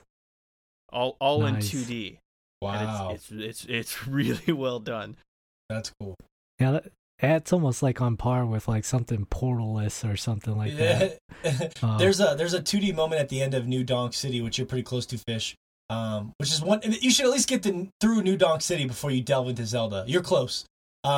and it's Okay. not really hard. It's a 2D section. I'm gonna say there is shades of one of my favorite people in all of Nintendo, and it's one of my favorite moments of the year. It's really cool. I won't say anything else. Donkey Kong. Yeah, you're how do you I don't know. but yeah, it's cool. I don't want to say any more. It's pretty cool. Even Okay. Yeah. Yeah, definitely. I'll spend some more time with that game this next few days. I'll slip back. I wanted to do another Zelda show too, because we talked about Zelda a lot at the beginning of the year, and we had a much smaller following as well. So now that we have more people that listen to our show, I wanted to have like not only that, but I want to refresh Zelda and Resident Evil before the end of the year, because like this year's been one of the best years ever. So Game of the Year's come around. I haven't played Zelda since March, and like I feel like I don't have a good context for how much that game really meant to me. So I kind of want to like just remind myself a little bit where I stand. Yeah, definitely. Yeah, I can't wait to jump into that. It's see what all the hype. Now that's expectations. You can't play Zelda without reading an article on the internet about it's one of the greatest games ever. So that's tough to go into, but you know what? Mm-hmm. It's a great game. It's a really great game. Good time. Well, Fish, I'm excited that you have a Switch now. Is there anything else you'd like to say about the Switch before we move on? I know it's a big purchase for you, so if there's something else that's rolling around in your skull. I want to say that I want to thank you for your video, because after everything you did with the Switch when you first opened it, that we posted on Instagram, it's good because from a quality standpoint, everything YouTube would allow us to show. Yes, yeah. From like a quality testing standpoint, I now know what the Switch can endure. You know what I mean, and still work and function. So I thank you for putting it through that rigorous testing process. I appreciate that. Yeah, no problem. I know. You guys should really try that out with all your new consoles. Just put it through the ringer. The cables break too easily though. For the asphyxiation stuff, I just they're not the strength I'm looking for. Maybe they'll recall those and do a better job. Right. I did get it at Best Buy and bought their 2-year warranty on there. Nice. Yeah. Yeah. And Best Buy actually has a really good 2-year warranty. Jokes aside. So yeah, like it being a handheld and of course letting my daughter play with it. I've already turned her loose playing it handheld mode. Mm-hmm. Is she digging already? It? So she likes the game. She loves it. Yeah. She loves it, man. I started it on assist mode, which it I told you about that. Has arrows on it. Yeah, and it points them towards where they have to go, and that's great and all. But like I was watching her play it a little bit, and she was kind of like missing out on some secrets because those arrows just really point you towards progressing through the main part of the stage, I would say, because there's so many little areas in these worlds that hold little secrets, whether it's those purple coins or a hidden moon. It's very easy to miss all that stuff in assist mode, but it does help a lot as far as younger kids getting a hang of that game and getting the controls down. She can still explore. It's just when you have an arrow telling you where to go, it's I know what you mean. But my kid, I've been surprised at how much my kid loves that game, man. She's gonna make me look bad. Like every morning she wakes up and she goes downstairs and she pulls it off the dock and just plays it while because she's been on vacation, so I've just been sleeping in. And she wakes up really early because she's used to school, and she just plays it every fucking day. When she got off to school, she'd play it every fucking day. So it's like I haven't looked at her moon count, but she just plays it and gets 3 or 4 moons a day and runs around and goes wherever she wants, and she loves that fucking game. She actually I made a cute video of my daughter, and I had some recording issues, so I'm not gonna be able to put it up. But I was trying to make it like her favorite games of the year list, and she told me her favorite games of the year, and Mario was definitely her number 1. So, and it was without hesitation. I was like, "What's your favorite game?" She's like, "Mario." That's cool. Surprise on her list, Nier Automata at number 2, which made me laugh so much. She's like, just 5 years old. I don't know about the validity of that list she's procured for us. Yeah, well, she's like the game with the big sword and the girl with the white hair, and I showed her Nier, and she's like, "That's it." And I was like, "That's right." She played Nier for hours doing the shitty fishing, and the easy mode in that game is really easy because you have like a little robot that follows you that shoots everything. And you can jump and kind of glide in that game and kill the robots. And she said like the funniest thing, because you know how like kids phrase things in a way that's just very much like a kid would phrase it. So the world in Nier Automata is very like run down and like, you know, very barren and sad, right? And she was talking about the dead cars. She's like, all the dead cars? And I'm like, that's pretty much what a kid would see it as, you know? Mm-hmm. Yeah, she loves that game. So weird. Not for the robot AI philosophy that a lot of people are enjoying it for, that's for sure. She's 5. You don't have to have that discussion yet. But yeah, that's cool, Fish. Excited to hear more about Mario and Zelda in the coming weeks. I'm going to jump back into Zelda 2. So next on the list, the game of my dreams. Shay wanted me to talk about this next, and that is Final Fantasy Monster of the Deep. This is it, guys. I have been waiting. I mean, if we only had a podcast for me to talk about one game my entire existence, this would be it. Huh. I've been having a lot of fun with it. It's so just to set it up here. Since I was a kid, I've always wanted an RPG fishing game, fantasy RPG fishing game. And as we joked about last year, Final Fantasy 15 released, and they had a mini game, a very deep mini game where you could go fishing in the world with Noctis, and they had all these different locations and lures, and it was legit. There was depth, just like the Triple Triad or Blitzball or any other Final Fantasy minigame. That fishing in that game was fucking legit. You could have taken that out, and it would have been its own incredible game. And I got really addicted to it, and that fulfilled a fantasy for me. In fact, if they didn't have the fishing in Final Fantasy 15, it wouldn't have been my favorite game of the year last year. It would have been number 5. I thought about that a lot, and I know for a fact it would have been my number 5. That's how important the fishing was, because it was like combining a great game with a dream minigame for me, just for context. So anyways, when I found out about this game, remember I was watching the E3 conference with Josh. We were watching the Sony event, and they had the VR segment, and they showed the preview for this weird fishing game based off Final Fantasy 15 in VR. And you guys know I was a big VR supporter at the time, and I lost my fucking shit. I was so excited. I was screaming. And the nice thing was, we talked about expectations earlier. They didn't release a lot in this game. In fact, I thought it was going to be one of those weird cases where I was going to wake up one day and they were like, you know, it just wasn't budget worthy to continue this, so we've scrapped the fishing game. And I would have just been like a fucking wreck. Because we see that happen all the time in the industry. Games just get scrapped. And I'm like, surely they're going to wake up one day and realize this is a terrible financial idea. Like, nobody has VR. It's a fishing game, so it's already fucking niche as hell. Like, why the hell are we doing this? But it was not scrapped. It was released on November 21st. I made sure to download it immediately the second it was released, and had everything charged for the next morning. I woke up, took my daughter to school, drove back. I thought for sure I was going to get hit by a truck or something, and I would never get to play the game. Some sort of dark twist of fate. I was going to get decapitated or something. And it's like, he was driving home to play that fishing game, and a semi-truck took his head off. You know? Yeah. Just completely destroyed by a truck carrying cans and cans of Chicken of the Sea. I was thinking Diet Dr. Pepper, caffeine free. That's a beautiful way to go. But anyways, I thought I did try to knock this down so I can be as succinct as possible, because I am still playing it. So I put about 10 hours into it. Good luck. I know. I can. I've condensed my thoughts down. There's a lot of cool things about it. You get to create your own character, which is a nice thing that I haven't done in a Final Fantasy game in a long time. I gave my girl has a really cool Marlboro tattoo. Like, you can give them like body tattoos, and I was like, oh my god, this looks incredible. It's like the Marlboro from Final Fantasy, and it's like all up and down her arm. It's just a badass tattoo idea on top of it. It's like, this is fucking incredible. The just opening right when I turned the game on, the opening menu screen in VR was just beautiful. It's perfectly rendered. There's a big fish swimming at you. There's this like beautiful piano music. And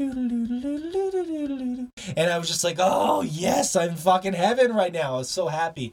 The first morning I played it, I had a lot of issues with my VR, and I found out later that it was just my fault. There's a really common thing you have to do with VR, which is where when you get out of alignment, and I was probably so cracked out on Final Fantasy excitement that I forgot. that you just hold the options button on the controller and it fixes everything. It realigns everything in the game. And I guess I forgot to do that because I was having a lot of issues, but when I started realigning the options button, everything was fine. And like I didn't have a single problem after that as far as like the functionality. And Fish, I tried the Move controllers for you. I tried them for a whole hour. Yeah. Fucking hated them. Fucking hated them. What? Why? What's wrong with them? Here's the biggest reason. Number one, when you use the Move controllers, you can't just select like menu stuff. So let's say you want to switch a lure or something. You have to do a lot of like awkward head twitching and movement to select things because, there's no D-pad on the Move controllers. So a lot of like basic movement and stuff is more difficult. And then on top of that, even though the casting is fine, actually feels great, you use the left Move controller, you have to physically reach up to the handle, pull the trigger to grab the handle, and then twist it around like this, like a fishing pole, right? And it feels a little weird to have to do that every time, and not to mention, it's an entire Move controller, so it doesn't feel like you're turning a small, like, crank. Reel. Yeah. Right. Or more like, I guess, Twilight Princess's fishing game with the Wiimote and the nunchuck. That felt more natural, I guess, because the nunchuck was a lot smaller. That thing weighs almost nothing. Yeah. Yes. Yeah, and that's why I guess it felt so good in that regard in that game.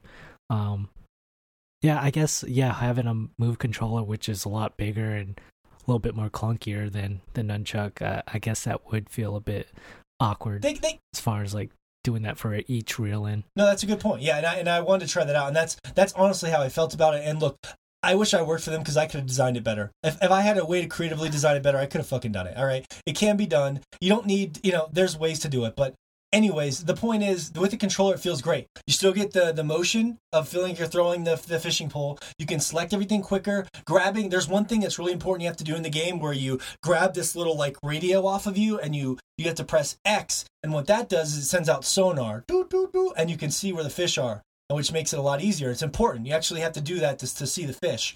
If you do that with the Move controllers, you have to literally look down at yourself, grab the radio thingy off your chest, hold it out, and then press a button. It's a pain in the ass. When you have a controller, you just hold L2 and tap X. Super easy, right? So there was a lot of it. And the coolest thing is, to reel in fish, you just spin the joystick like this in circles. Feels much more like reeling in real life. Because it's just like a small little sort of nub you're going round and round and round and round. It does get a little tiring after a while, but it felt more natural than the big crank of the Move controller. So, the actual normal controller feels great. I really enjoyed it. Okay. Yeah, I was curious about that because being in VR, I would think those excuse me, those motion sticks would feel a lot better. It's, it depends on how you hold a fishing pole in real life, whether you use one or two hands as well. Like throwing the controller doesn't feel that weird. It still feels like you're getting the motion, you're throwing something out there. It feels good. Anyway, that's just the basic controls which are important. The game is gorgeous. They take a lot of the environments from Final Fantasy 15 and they expand upon them. It's not just like a copy and pasted thing. Like you go to a place and there's like 3 or 4 fishing points within that area. They do a lot of cute things, like when you walk on. Well, this is a true story. This fucking killed me too. So my daughter was playing it and she walked up on this dock and she looked to her left. And just for fun, they've like rendered these creatures from Final Fantasy in the game as like a cute homage for Final Fantasy fans. So they took these crabs from Final Fantasy 15, these giant crabs that you could fight in Final Fantasy 15, and they're just decoration. They're like standing on the dock. And so she turns and she looks at this crab in VR and she just starts fucking crying. She rips off the VR headset and she's just crying. She's like shaking. And I can understand where she's coming from because it looks real. Like you're standing there, this crab, and she was terrified. But for people like me, there's just a lot of cool. I sat there staring at that crab for like 5 minutes. I was like looking at all of his little appendages and his little eyes and shit. Beautifully rendered. The only issue the game has is, like most VR games, from a distance, things tend to feel a little blurry to me. And that's just, I don't think it's just resolution. There's a lot of things that go into it. Lighting, maybe even polish, because the opening menu screen, you can see for like a good mile, it seems like under this ocean water, there's like a 30 or 40 feet away, there's like a floating boat. And I've explored that menu screen for far longer than any normal human should.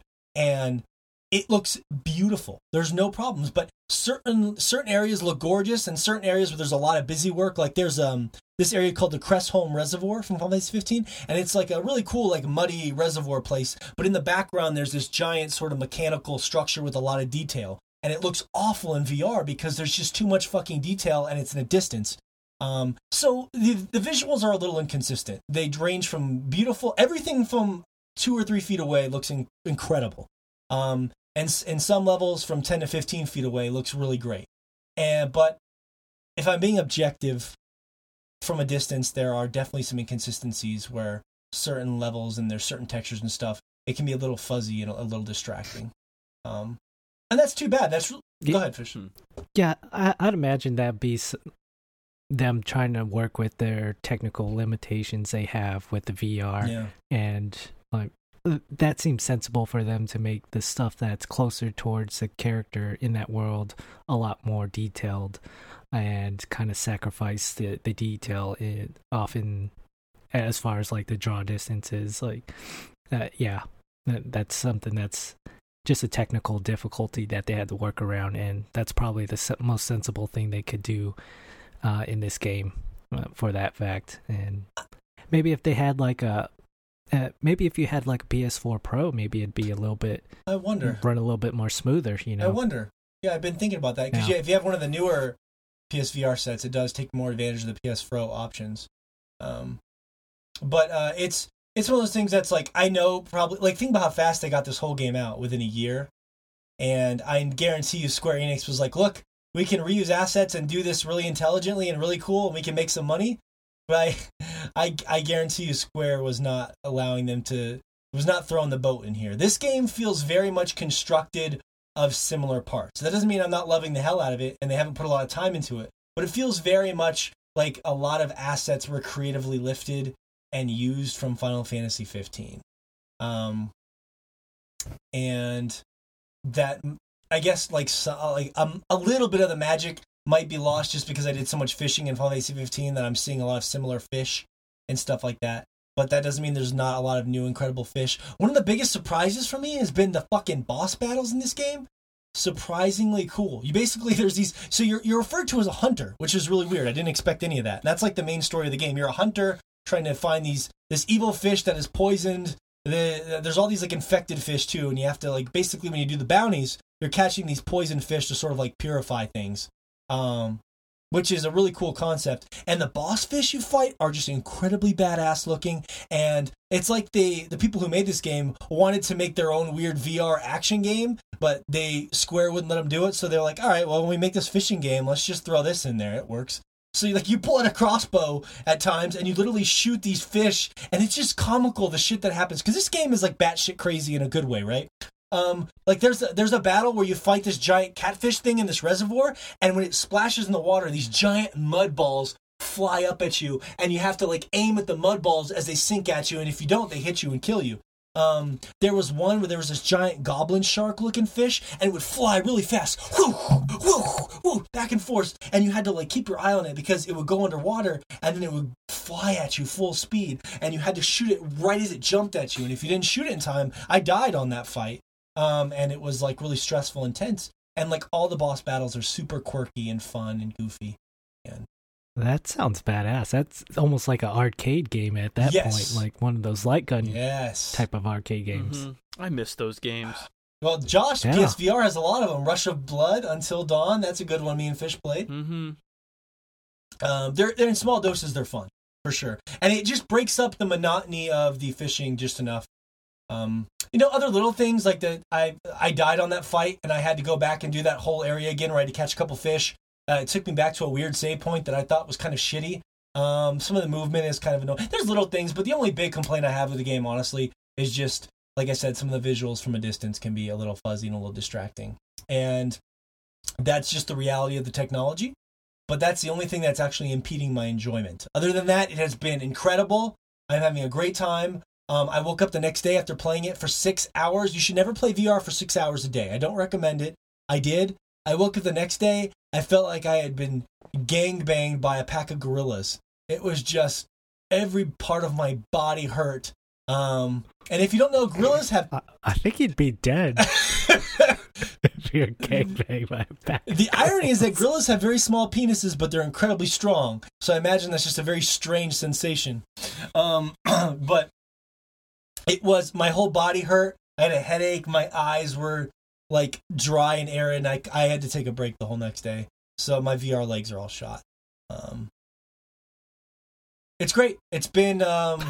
I didn't have a specific expectation, but like there's times where I'm playing it, I'm like, I can't believe this is real. I can't believe I'm playing in an age where I can literally be inside of a fishing game in virtual reality, and this is so weird. How did they greenlight this? How does this game exist? It just, every time I'm playing, I'm like, why does this exist? Even during the boss battles I was telling you guys about with the crossbow, they're playing this epic like metal, Final Fantasy metal, like and I'm just like, this is fucking ridiculous, man.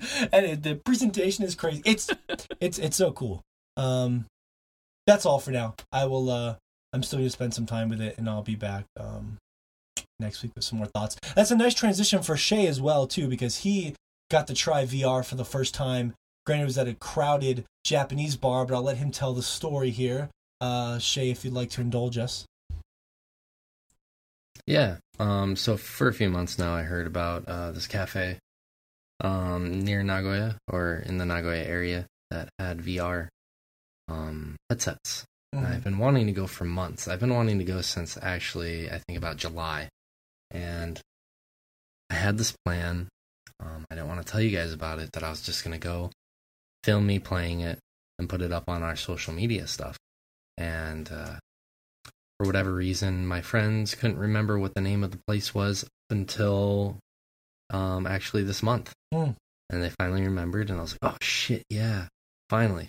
So kind of on a whim, I went, and this place called Game Mountain. Mm-hmm. And it's actually two separate stories. There's like one on the second floor and one on the fourth floor. Okay. And it was a little bit more professional than the other one I've been to. The other one is owned by an American guy. It's very cheap. It's very very cheap to play games, not the establishment. It's a very nice establishment. Critical Hit. It's a nice place. It's pretty low key.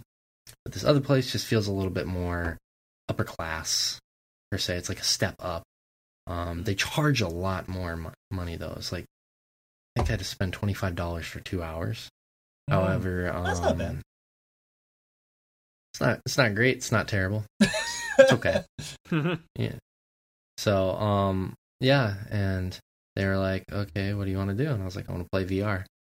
And I can't, what did they? They said Biohazard, which is Resident Evil 7 Biohazard. I was like, oh yeah. And like 2 separate people told me, you're gonna have a headache after you play this game. And I was like, yeah, whatever. You're not a gamer. You don't know what you're fucking talking about. And so I played all the way up until the dinner scene of the That's where Fish played. Scene. That's where Fish played up to. Yeah, and actually my eyes did start hurting. And I had to turn it off at that point, because my eyes started hurting so bad. But it was awesome. I loved the immersion of it. It was wonderful. I really enjoyed being able to, like, as you're walking up to the house, kind of just look up and down and around at all the trees and shrubs, and you can see a crow, and then you walk up to the crow, and that's cool. It scares you. It jumps out of you. Grainy. Yeah.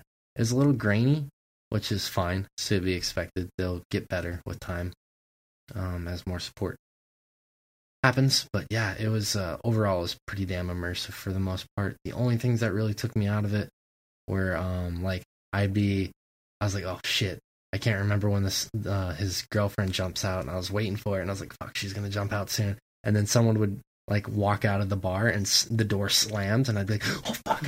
Oh wait, that's just the door slamming. That happened to me like 3 separate times. The game didn't scare me once. It was people slamming the door that scared me. Or, like, she's like doing the crazy part where she stabs your hand into the wall and you're trying to pull it out. And then in the background, I hear like drunk Japanese people playing Super Smash Brothers. So they're like, ah. as like this intense part is happening. I was like, the atmosphere might have been a little bit affected by that bar, maybe. Yeah, but I mean, to have that VR experience to me overall was worth it. I'm definitely going to go back again. I'm thinking next month because I want to try Fallout 4 and Skyrim and Doom in VR. So I want to. I gotta know what you think of Skyrim. So knowing how much you love Skyrim, I gotta hear what you think of that. Skyrim and Fallout 4 are definites. My opinions have to be set for those. Yeah. I loved Fallout 4, not as much as I love Fallout 3 or New Vegas. I love Skyrim, not as much as Oblivion, but I still love both those games. So they've got to happen. And Doom, I want to see Doom is so frantic. I want to see how Doom will work in VR. The thing I'm concerned about with Doom is that what I've seen, it only has jump movement. So the thing that's great about Resident Evil, which I try to explain to people and that you get used to, is that you use the controller, but to turn, you just click the right stick a lot, and it doesn't make you feel, for me, to make me feel sick or anything like that. It's like a very natural way of just moving and looking around, but Doom has that. Yeah. Doom has that weird jumping thing where you have to hold the arrow out and then jump to that spot and then jump to another spot. That's right. And that I'm not big in VR. Final Fantasy has that too, but for an action game, it just doesn't seem interesting to me. But I'll keep an open mind.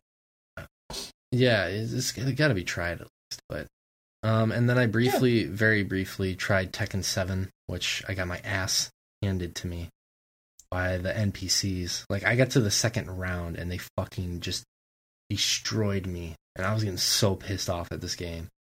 And in VR, I was like, either the no, it was just normal. Oh, okay. I was like, what? Yeah, just talking about the whole experience in general. Gotcha. Yeah, Tekken 7. I don't know if the difficulty was ramped up or I just suddenly I'm really, really bad at button mashing, but I did fucking terrible. Don't have the button mashing skills used to. One thing I was going to say, in case anyone wanted to say anything about it as well, just commenting on your VR experience. Yeah, one thing you hit on that I noticed too was when I played the Resident Evil 7 for the first time, when I was just the outside area, I remember going through pretty quickly when I played it normally, but in VR, I was literally exploring, I felt like I was playing the game completely differently. You know what I mean? Looking up at the buildings and the walls and all that kind of shit. Exactly. You're even you're looking in the refrigerator and you're like, oh, there's this nasty shit. The first time you play, you're like, oh, this is disgusting. But this time you're like, oh, let me get my head in there. Let me peek what's actually in there. Yeah. Or you're looking in the sink, or you're looking in the cupboards. Just this innocuous, seemingly non-important stuff that's happening in the house you want to investigate because now you can in VR. Yeah, when you're hiding in stuff in the game too. I've mentioned this before, but there's this one part you have to hide from someone, and in VR, the sensation of actually looking through a crack, moving your head just enough to peek out was stunningly well done. And I was like, this is and yeah, that game was perfect for VR. And I think that as much crap as VR has gotten, because it's not quite to visual standards as some people would like, I think Resident Evil 7 in VR, from what little I was able to play, is great. And it's awesome. And I honestly, maybe in the future would go from start to finish, not in one sitting, obviously. Play that game from start to finish in VR, because it's awesome. The shooting was nice. I actually liked the shooting. I did. The first second or two, I was like, God damn it, this is terrible. And then I got used to it. Which is you, instead of aiming with the sticks, you're actually head. Looking around. Yeah, it's weird. It's cool. But you get so deadly with it. I remember fighting this boss and moving with my head, and I was just like a surgeon. I was like, I was like, God damn, I am deadly this way. I was more. Feel much more badass. Yeah, I wasn't as fast, but I was more accurate, which is strange. And it just gets better and better until the end of the game where it gets a little worse. But I've told everyone, at the end of that game, when it loses its pacing a little bit and becomes more of an action game for the last 2 hours, having the VR helps make the action game more enjoyable than it would have otherwise been. So, interesting. It is a special game in VR, but that's cool. I'm glad you got to try it. Me too. Nice segue there. Cuphead. Shay has finally played Cuphead, which we alluded to earlier. That's terrible segue. It's nothing to do with anything. It's Shay. That's why it's still Shay. I'm still talking to him, so that's why it's a segue. Okay. There you go. Finally got to this game. So we had this brilliant, Josh. Idea that, and in case other people out there are listening and they have a shitty computer, I had this brilliant idea because I was sitting around and I was like, I was like so determined to try to find a way for Shay to play this game. I had like all these charts and graphs, and I had this journal of experiments. So I was just like, we gotta try this, we gotta try that. There's gotta be a way. And then one thing me and Josh were throwing, I was like, what if we just, I know it says your computer can't run it at various websites, Shay, but what if you just tried it? What if we just had a way that you could just try it without wasting your money? So sure enough, Josh allowed Shay to play his copy on PC, even though every website told Shay that his PC could not handle Cuphead. And guess what? They were wrong, weren't they, Shay? They were wrong. You're goddamn right, and I'll never trust that website again. Ever. Can I run it? We're calling you out, canironit.com. Fucking farce. That's what you are. That's all. I don't have anything else to say. Bull fertilizer website. Your viruses and your horse manure. It's some sort of scam where they're trying to like get people to buy. I heard this horrible theory that they were like, they're in cahoots with certain companies and they want you to buy better quality computer gear and stuff. So like they will show, it's like a conspiracy theory, but basically that it'll show that you need better quality stuff. So you go out and spend more money on recommended computer gear. Not surprised, but yeah. Anyways, either way, Cuphead. Screw that website. It worked out. And yeah, it was like I said earlier. The expectations a tiny bit were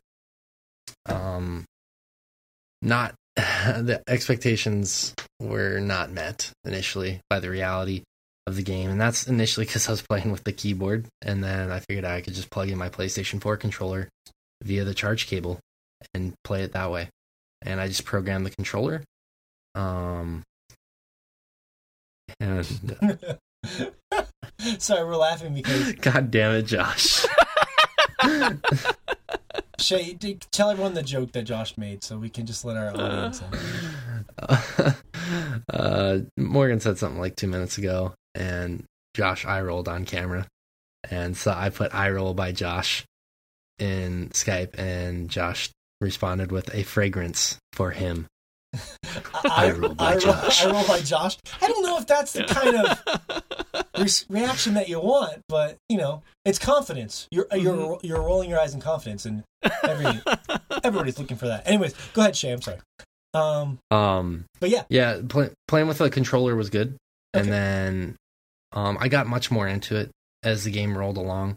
First few levels were I wasn't as invested in them. Like the first boss was like, whatever. And then it actually kind of reminded me of the corn boss from Castle Crashers, weirdly enough. But as I started getting into the game more, I started liking it a little bit more. And the turning point for me was facing Jimmy, the genie boss. That boss was super creative. And at that point on, I really was invested in the game from there on out. And I wanted to finish the game. That took a while. That is it. What do you think it was? Like, why do you think it took so long for you to... Like, I'm just curious. I think my expectations were so high for that game because I kept reading stuff about it beforehand. And to be honest, it's not your guys' fault. This is my own personal thing. Just hearing the amount of times you talked about that game, I was just like, fuck, I don't even know if I want to play this game because like I like to have my own thoughts, and I felt like I was probably partially going to be influenced by what you guys thought about it, and I could not. And this one is your fault, Morgan. I could not stand hearing every fucking day, I beat the game on expert, over and over every day, which I'm proud of you. That is a hard game. I will give you accolades for that, but hearing about it every goddamn day. I'm just saying I did beat it on expert. I did beat it on expert. I'm proud of you. You know. Sounds so modest there now. It's not a big deal. Yeah, modesty If is the not a listeners trademark. actually it has. listened. I mean, yeah. Yeah. It's not a big deal. Only less than 1% of gamers have done it. It's not nothing. He paid for a billboard in his neighborhood that actually, has his picture up there. Like I could get that. Yeah, I beat Cuphead. Yeah. that billboard's costing me a little bit too much right now too. Mhm. So worth every penny. It's just your Picture muscle, of his face. and you're like, I beat Cuphead on X. It's just a picture of me bending fish over, and no. Whoa. Hold on, let me back. Whoa, what the? That's a different billboard there. We're advertising for something else. Well, that's also being edited out. No. That one's fine. I get the billboards confused. There's so many of them. That one I'm okay with. I'm comfortable with that. Moving on from that. Yeah, but I devoured that game in a few quick days. Surprisingly, I don't know why. Huh? The robot was harder than the devil and King Dice. Yeah. That robot, Yeah. man. I don't agree with King Dice, but I do agree that the robot is a bitch. Sure. Well, no, you might be right. King Dice. It might have been harder. King Dice wasn't that bad. I mean, like you pick out the forms that you can get through really easily. Like in the first bracket, both the cigar boss or the chips boss were both super easy. Yeah. And you get to the next one, and I think it's the guy who's having like the ghost horse race. That one was pretty easy. And then the third segment. No, I think the monkey clapping. Yeah. The monkey clapping was super easy. Oh, dude, you picked the harder ones, dude. The 8-ball is by far easier than the monkey clapping. I hated the 8-ball. Wow, that's weird. Fucking hated the 8. What? No, the 8-ball, you could literally just stand right underneath him and shoot him the whole time. Like, that fight takes less than, like, a minute. If really? Because those boxes kept fucking me up. That's the interesting thing about Cuphead, not to insult anyone, but, like, different bosses are going to be difficult for different people. Like, Josh had a lot of trouble. We watched him try and beat the ship boss for, like, an hour. And I remember I beat that boss in, 10 minutes. And I was like, that's weird. Yeah, same here. Yeah, that was crazy because I remember... And that was probably partially the pressure of us sitting there like, come on, Josh, you can do it. Come on. Josh, you're so great. Aren't you great, Josh? No, but I mean, different bosses... Can do it. Different bosses just kind of have a different flow to them, so you never know what... They do, yeah. Yeah, that shit boss was not that hard for me. But then, so some of the things in the game, like you can find some hidden coins in the world, which I ended up finding all of them. Or you can there's actually a thing in there, which I actually looked up because that's who I am. I like to look up and get all the achievements. Mm-hmm. And I missed some, obviously, so I was looking at some of the hidden ones. One of the hidden ones is basically you beat all the run and gun levels without killing a single enemy. And if you do that, you unlock this mode in the game where it's just black and white shaded. So you can select that from the options menu. And it's not colored, it's just black and white. And the music is actually not like rendered to modern music, like that modern sound of recording. They actually recorded it to sound like really old 1930s music. So the quality of that will be in there along with the black and white, which is fucking cool. Here's the weird thing. You get that when you beat it on expert. And I don't know if they considered expert harder, so that's why you do it. You don't get a black and white mode, but you get the audio when you beat on expert, the audio change, and you get something called two-tone, and it's like supposed to look vintage. It's not black and white, but it's definitely different. It makes parrying like fucking almost very difficult. But yeah, I got that for beating it on expert. But yeah, if you talk to the turtle in the game, he'll tell you about that pass. I don't know how the fuck you beat those levels without firing a bullet. Some of those fucking run and gun levels, like... Oh, I haven't done that. I haven't done it. I tried on like the last run and gun, the one where it's like you're at the quarry and like they're throwing all the pickaxes at you. I was trying for like 30 minutes and I was losing my goddamn mind. I was like, how do you do this? And I was like, I'm done. I was like, no more. I'm killing everyone. Well, there's some that are confusing. Like, there's a bug that you have to fight at the end of the first run and gun level, and it doesn't fly away until you kill it. So I don't know how you're supposed to get rid of that thing without firing a bullet. You remember the power that allows you to basically, as you sprint, you go, like, you disappear briefly and come back. You're supposed to use that. through every run and gun level. Yeah, the dash. You just Well, and you disappear can- through everything. Smoke bomb. It's actually a so you smoke just bomb. dash through that big flying boss. You don't have to. So that. I thought you had to kill it to. Yeah, you just dash it. Like, on any of the run and gun levels, you can just use that dash to get through. Because, like, the quarry level, there's no way you can get through that unless you have the smoke bomb power, essentially. No, you're right. Yeah, I didn't know you could do that to that extent. But yeah, I don't think you can on that last boss because it locks the camera. yeah, that's what I'm saying. The Like you can't go past it. Period. Until it dies. There is no past until he dies. So because I was on the run and gun level, the first run and gun. Yeah, level. on that one, I know that one specifically because I was trying to get the perfect score on there, and it turns out it's bugged. You can't. Like the time, really? The time limit won't let you get anything above B unless they've finally patched it. I couldn't get above. You still get credit, but you're right. But yeah, that one specifically. After you kill him, it's a couple seconds before it unlocks the camera and you can go past. I know because I was doing, speed runs of that. And if you kill him and then jump past him to where the ledge should be, there's no past. You just fall to your death. Yeah. So how do you kill him without firing a shot? That I don't know then. It's probably right because there's a moment where he moves on screen. You probably have to dash real quick over those. I think they set up like 5 or 6 different leaves for you to be on. I'd imagine right before he gets on the screen, you have to just dash across that whole screen as quick as possible to kind of negate him from fully coming and rendering on the screen. But we'll that's just YouTube it. theory Let's of mine. YouTube it later. Let's find out how. Yeah. Yeah. But overall, it's a game. Just to get back to the game, though. You're fine. You're fine. No, I apologize. Please. Go ahead. You're fine. The art direction is superb. Obviously, you guys said it in previous podcasts. Nothing else needs to be said. I know some of you guys didn't like the music. I absolutely loved it until I felt like I was being taunted by it after trying to kill the robot 100 times. Yeah. And it was taunting me, and it pissed me off. Yeah. So I put on the some intro, metal. Yeah, Make the me intro angry. to the fights, because it's got the fight announcer, going into it. Can be a bit much after a few deaths. Yeah. Yeah, you're just like, shut the fuck up.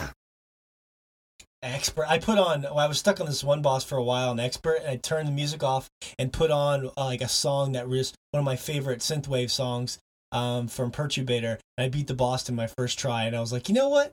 The music in this game is incredible, but it just goes to show that if you get music that gets your blood pumping, like, I tried to beat this boss for days, but when I had when you hear a song and it gives you chills through your body and you feel powerful, like, I was, like, riding that wave of electricity, and I, like, beat the boss in my first shot, and I was... That synth wave of electricity. Oh, there we go. I was riding it. Right. That's okay. That's not worthy of a head shake. Yeah. That's tolerable. Yeah, you're right though. I didn't say. So I just want to be clear. I think the music is incredible. It's just like, I don't even know how to explain it. It's like not enjoyable and yet amazing. Like, even the music from the world map is like stuck in my head. It's like, I don't know. It's difficult to articulate. Oh, that is true. That is true. Like, after I played it the first day, the next day for like a good 3 hours, I just had that theme music stuck in my head. I was like, Jesus Christ. And I was just walking around. I was like, please, for the love of God, no more Cuphead music. And it was the title screen, like the barbershop music, barbershop quartet. Oh, yeah. Fish does. I think it's cool that they hired musicians just to make the music for this game. I think that's awesome, and it's really cool. They really put the work in this game. The story behind this game is incredible. Like, they actually knew. I was watching this whole thing. They found this guy that they grew up with, who was like now a classically trained musician. And he did like so much work into the soundtrack, and like even the brothers themselves that made this game, they mortgaged their house after that E3 announcement because there was so much excitement and they wanted to make the game better. So they took out a mortgage, like whatever that is called, like second mortgage or whatever that is. And they hired more people. And like even the guy's wife, I saw her working on a lot of the art for the game, like so meticulously crafted. Like, this game is like the exact opposite of Battlefront, where you have people chasing it because they love it, putting their heart and soul into every little ounce of this game, and to the point where you have to mortgage their house to fund the damn thing. and you could just see them beaming after all the reception and everything they put into it, and the game's so great. And then you Battlefront over there, it's like this sterile corporate garbage. So it's just, their story, the brothers that made this game, it's a cool story. Yeah. That's actually, something I didn't know. That's really fascinating. That's cool. And it showed the passion for what they made clearly shows every second you play that game. From the moment you turn it on to the moment you turn it off, it's clear it was done for the love of the medium and the love of that game. Yeah. It's phenomenal. Yeah. And like, just to go off of that as well, like, the testers must have had like a rough time testing it because, I mean, each boss is like, well, if they weren't busy, if the testers weren't busy trying to fuck Kate Upton. How do you get it? Yeah, Fish is a good point. Like, how do you test something? Like, the difficulty, even for me, when I knew what I was doing sometimes, I would die 30 or 40 times. Like, that's a tough thing to test. And the random, it's crazy. Mm-hmm. Yeah, like, what kind of feedback could those testers give to, the developers as far as, like, is this too hard? Because, like, I've gave it 40 shots and I'm still not trying it. And, like, the developer has to make the decision, like, well, yeah, eventually you'll beat it, right? It's tough to gauge that difficulty there. And, like, going from, like, simple in this game is, like, I guess they just take away, like, the last form of the boss to make it a little bit more easier. And then regular, of course, was probably their meat and bones as far as difficulty goes. But yeah, it's I've tried expert, and it's just everything's ramped up. It seems like everything's sped up, and it does definitely feel doable. And I have done a few bosses, but yeah, I think nailing the difficulty levels in this game from just a developer standpoint it's just awesome as far as how they were able to do that and still keep that, that core gameplay intact. The trick is, when you die, you want to feel like you made it a little farther than you made it before. That's the trick, right? You feel like you made it a little farther every time you die, you don't feel as defeated. Yep, that sense of progression in your head, that level of skill kind of building up on each boss is, like, you don't really get that much in boss fights from games, other than maybe, like, Bloodborne or Dark Souls. Fuck that. Like, those games sometimes just feel like those bosses are specifically designed to be cheap, whereas this game feels like like you guys are saying, there's a natural progression. Every time you die, you feel like you learned something new, like one slight movement that you can do to get yourself a little bit further. I think that, like you said, they nailed that pretty damn perfectly on this. And it's not, of course, perfect, because some bosses are going to be easier for certain people than others, like we said in the past. But for the most part, as an overall whole, I feel like there's a natural progression of difficulty. Besides the robot, that robot's a bitch. No, he's not. Honestly, I beat it on expert. I don't know if you guys know that. I beat it on expert, and it's very doable. They're all very doable. I would say, when things slow down, or maybe at the beginning of next year, if you want, I'd love, because you didn't have as much trouble as we did going through it on regular. I'd love to see what you think of it on expert. Yeah, I did the first run and gun, and I did the first boss on expert. I was trying to do the toad on expert late at night. It was like 11 o'clock at night, and I'm sitting there like half falling asleep trying to beat the toad on expert. And I'd always get to the slot machine, and I was getting pissed off, and I was like, fuck this, fuck this, fuck this, fuck this. And then I was like, I loved it. The last thing I'll say about it, and I want us to that, even though we talk about Cuphead a lot on the show, one thing I want us to have this conversation with you, because you've been waiting so long to play it, and it's important to have this talk. And maybe we'll do an amendment here to not talk about Cuphead for a while, till Game of the Year if it comes up.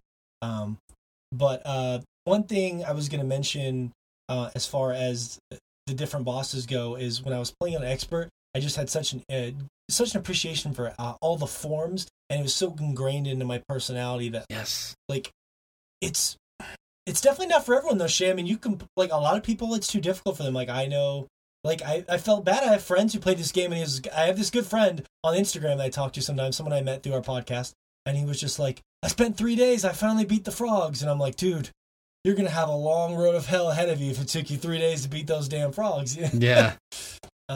Yeah. Not for everyone, for sure. I think you got to kind of introduce yourself to that level of difficulty, because for us, we've all played various forms of very difficult video games. Like, for me, it was Super Meat Boy, and I 100%ing that game. I don't know if you guys knew that. After I 100%ed that game, it really, like, I broke 2 controllers playing that game on purpose, and it took me many months to finally 100% that game. And after going through that level of difficulty, I was like, nothing gets as difficult as this, and I can do anything I want. If I can 100% Super Meat Boy on expert, or not expert, but 100% that, I can play anything. And so Cuphead at times were frustrating. The robot boss was the closest one that got me to wanting to break a controller, but I was like, you know what, I can do it. And it's like for you guys, like Dark Souls or Bloodborne, or for maybe a listener, Neo, or one of those various forms of very difficult games, you got to kind of introduce yourself into that level of difficulty if you want to play that, because you get past that, that initial barring level of difficulty, and you realize, oh, there's a really good game underneath just that initial thought process of, oh, this game's so fucking hard. It makes you get past that. It makes you better. Like, when you guys know, I notoriously almost quit on Cuphead on the second world, and I'm glad I did. And that's because the next day I couldn't stop thinking about it, and I went back to it. Number one, to spite Fish, because he was talking a lot of shit. And number two, I wanted to continue playing the game, and I got better. Like, Cuphead is one of those games where you go to sleep, and I don't know if it just programs in your muscle memory, or just like but I felt like I was getting better, like more skilled. And that was cool. But you don't... Yeah, well, it makes sense. Like, with learning anything, it's like studying. That's true, yeah. You study shortly before you go to bed, you retain more knowledge. So you play that game shortly before you go to bed, you're going to retain more of that knowledge. You're going to be like, oh yeah, that's right, I can do this here. Like, some people even, like, when they're sleeping, they'll listen to things. Like you said. And they'll, like, try to, like I know Fish's wife, like, when she's asleep, there's a lot of things that happen. And just kind of retains that knowledge through their subconscious, which is cool. Yeah, she's a really heavy sleeper, because many times while she's been sleeping, she's heard, baby, don't wake up. She just has all these subconscious memories. Like, we just had them. I don't know what it is, Fish, but I just have the most incredibly great feeling about you today. It's weird. I just went to sleep and I woke up and I feel great. So, I love you, baby. It's how you keep a happy wife, guys. It's a secret there. Happy wife, happy life. Say things to her while she's sleeping. Yes. Anyways, glad you got to play it, Shay. Is there anything else you'd like to add, and we can move on? Final thoughts? No, really. Just great game.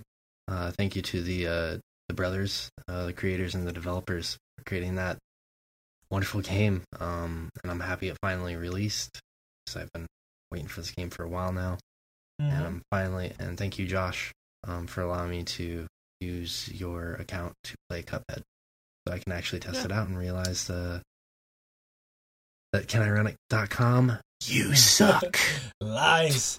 And, interesting, like, sometimes things happen in our world that are sort of beautifully serendipitous. And the serendipity here is that Fish and Shay finished Cuphead in the same week. Isn't that amazing? That's true. That a boy, Fish. If Shay would have beat Fish to finish it, that would have made my entire life. I would have been so fucking happy about that. Actually, I'm not gonna lie. I was secretly trying to beat it as quick as I could to beat Fish.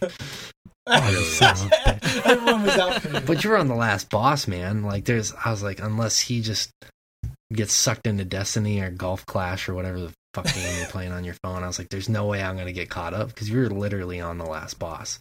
And I was like, I know how hard this game is. Animal Crossing's my phone game now. Yeah. Is it? That's a good tease. I got my dad into Elder Scrolls Legends. Oh, no. He texted me this morning. He's like, you bastard. That's fucked. I was like, what? Because I told him to try it out yesterday. He's like, I can't stop playing this game. I was like, I know. That's been me for the past 6 months every day.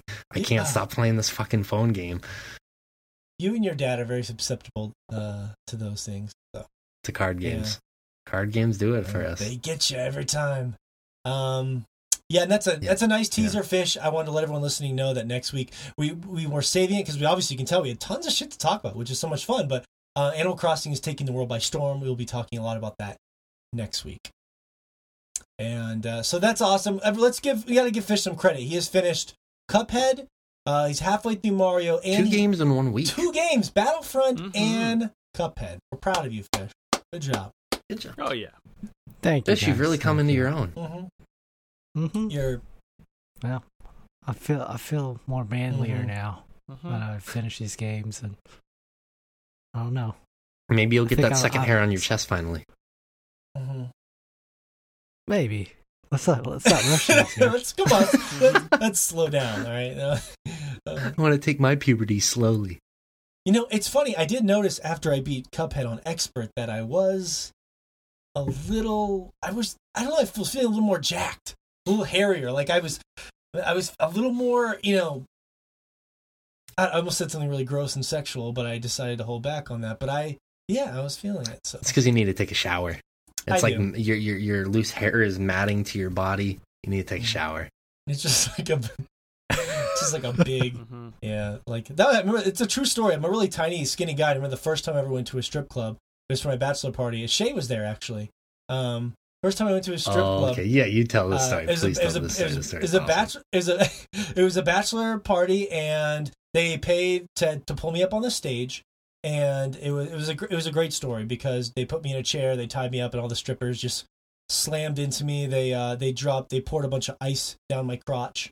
They poured ice down his pants, and then they would just they put him on the pole, and they'd ride down the pole and just slam their asses as hard as they can onto his lap, and they kept slapping you in your chest, and it looked like someone threw a baseball at or not your chest, but your stomach. It looked like someone literally took a baseball and threw it as fast as they could at your stomach, because you had this huge bruise the size of that sounds horrible. I don't even know, it was huge, and then you had like penises drawn on your face. Oh, that's the least. They were there for a little while. I think they were still. And they ripped your underwear. I was only worried because like the coldness of the ice didn't bother me that much. It was the sharpness of the ice, slamming of I was just booties. worried that I was going to get like a cut or something before my wedding night, and you have to perform on your wedding night, so I was a little worried that I was going to get sliced. No, don't touch it, honey. It has cuts on it. So I've been, that sweet, true. That's story for another day. I don't want to tell you guys that. I had a bad wedding night. Yeah, experience. please don't. Stop there. But the reason I brought this story was enough. The reason I brought it up was because I remember this to today. The first thing that the lady said when she pulled my shirt off on stage, she whispered in my ear. She went, "Ooh, you're hairy for a little guy." And I was like, I don't know. I just remember that forever. I don't know why. That's forever etched in your mind. You're hairy for a little guy. It's one of those things. we need to make sword chomp shirts that say that. You're hairy for a little guy. Wait, are you sure she didn't take off your shirt and instead just reach down your pants? No, it was just my shirt. Although that would have been funny too. And where's it, Fish? Where's the catchphrase? Lambo! There it is. So yeah, I mean, that's a good punctuation mark, I think, on this show. We've had a lot of fun things to talk about, and that's a great way to end it. And a classic radio teaser, if you want to hear all about Animal Crossing, make sure you check out next week's show. And maybe I can get a video for the Instagram of Fish showing us how he's using that new force technique for the hands-free crank session. Until then, a quick, as I do when I run down every show as far as content that we've been putting up. Thank you again, Fish, for that hilarious Instagram video. I also got a video up of for Monsters of the Deep. A quick minute of my first day spending time with that game, and I actually got a lot of love and appreciation from people out there. So that's cool. A lot of people are like, the biggest thing I've heard from people is that they actually think it looks cool, but because they don't have VR, it's not accessible to them. And that's too bad that they couldn't make a non-VR version of the game that people could play as well, because that's, could have expanded, probably doubled their sales. Well, I think that just speaks to PlayStation. They need a new motto. Let me write it for you, PlayStation. Ignorance is bliss in VR. You don't get a PlayStation VR today. You don't know what you're missing, but you'll love the feeling. I got yeah. So as far as we got a video up from Shay's session he talked about. If you want to see it, check out the Instagram page. I got a little clip of Shay playing in that gaming bar, which I thought was really cool. And so yeah, I've been meeting a lot of people this week as well. Continue doing that. So everyone who's new to the community, thank you for helping us grow. You guys are awesome. And as far as... And welcome. Yes. Thank you. Sorry, sometimes I just get rambly here at the end of the show, trying to cram things in. So you just got to cram yourself in there. Make yourself known. Yeah. I did tweet out to the Final Fantasy team. I said, thank you for making this dream come true. They probably won't acknowledge my tweet or whatever. I've tried to get in touch with the guy who's the part of the head of this team. I just want to let him know how much this game means to me. And I just can't seem to find... I found him on Twitter, but he hasn't been on his account in forever and he won't answer me. But I will get in touch with him. I just want him to know that how important this game is to me. I'm trying. I really am trying. You sound like a fucking stalker. I'm just going to her house just to tell her how much she means to me. I've only dropped off a dozen roses 37 times. I just wanted to know. Me, senpai. I was outside playing my guitar in the rain. She closed her window on me. I'm outside of your window. I tweeted about Animal Crossing, but I'll save that because that'll be more appropriate for next week as well. Yes. Anyways, I think that's pretty much that'll do it. It's been a fun show. So many cool things to talk about. Thank you for listening to us. As usual, we will be back next week with an exciting new Chompcast. So until then, peace out.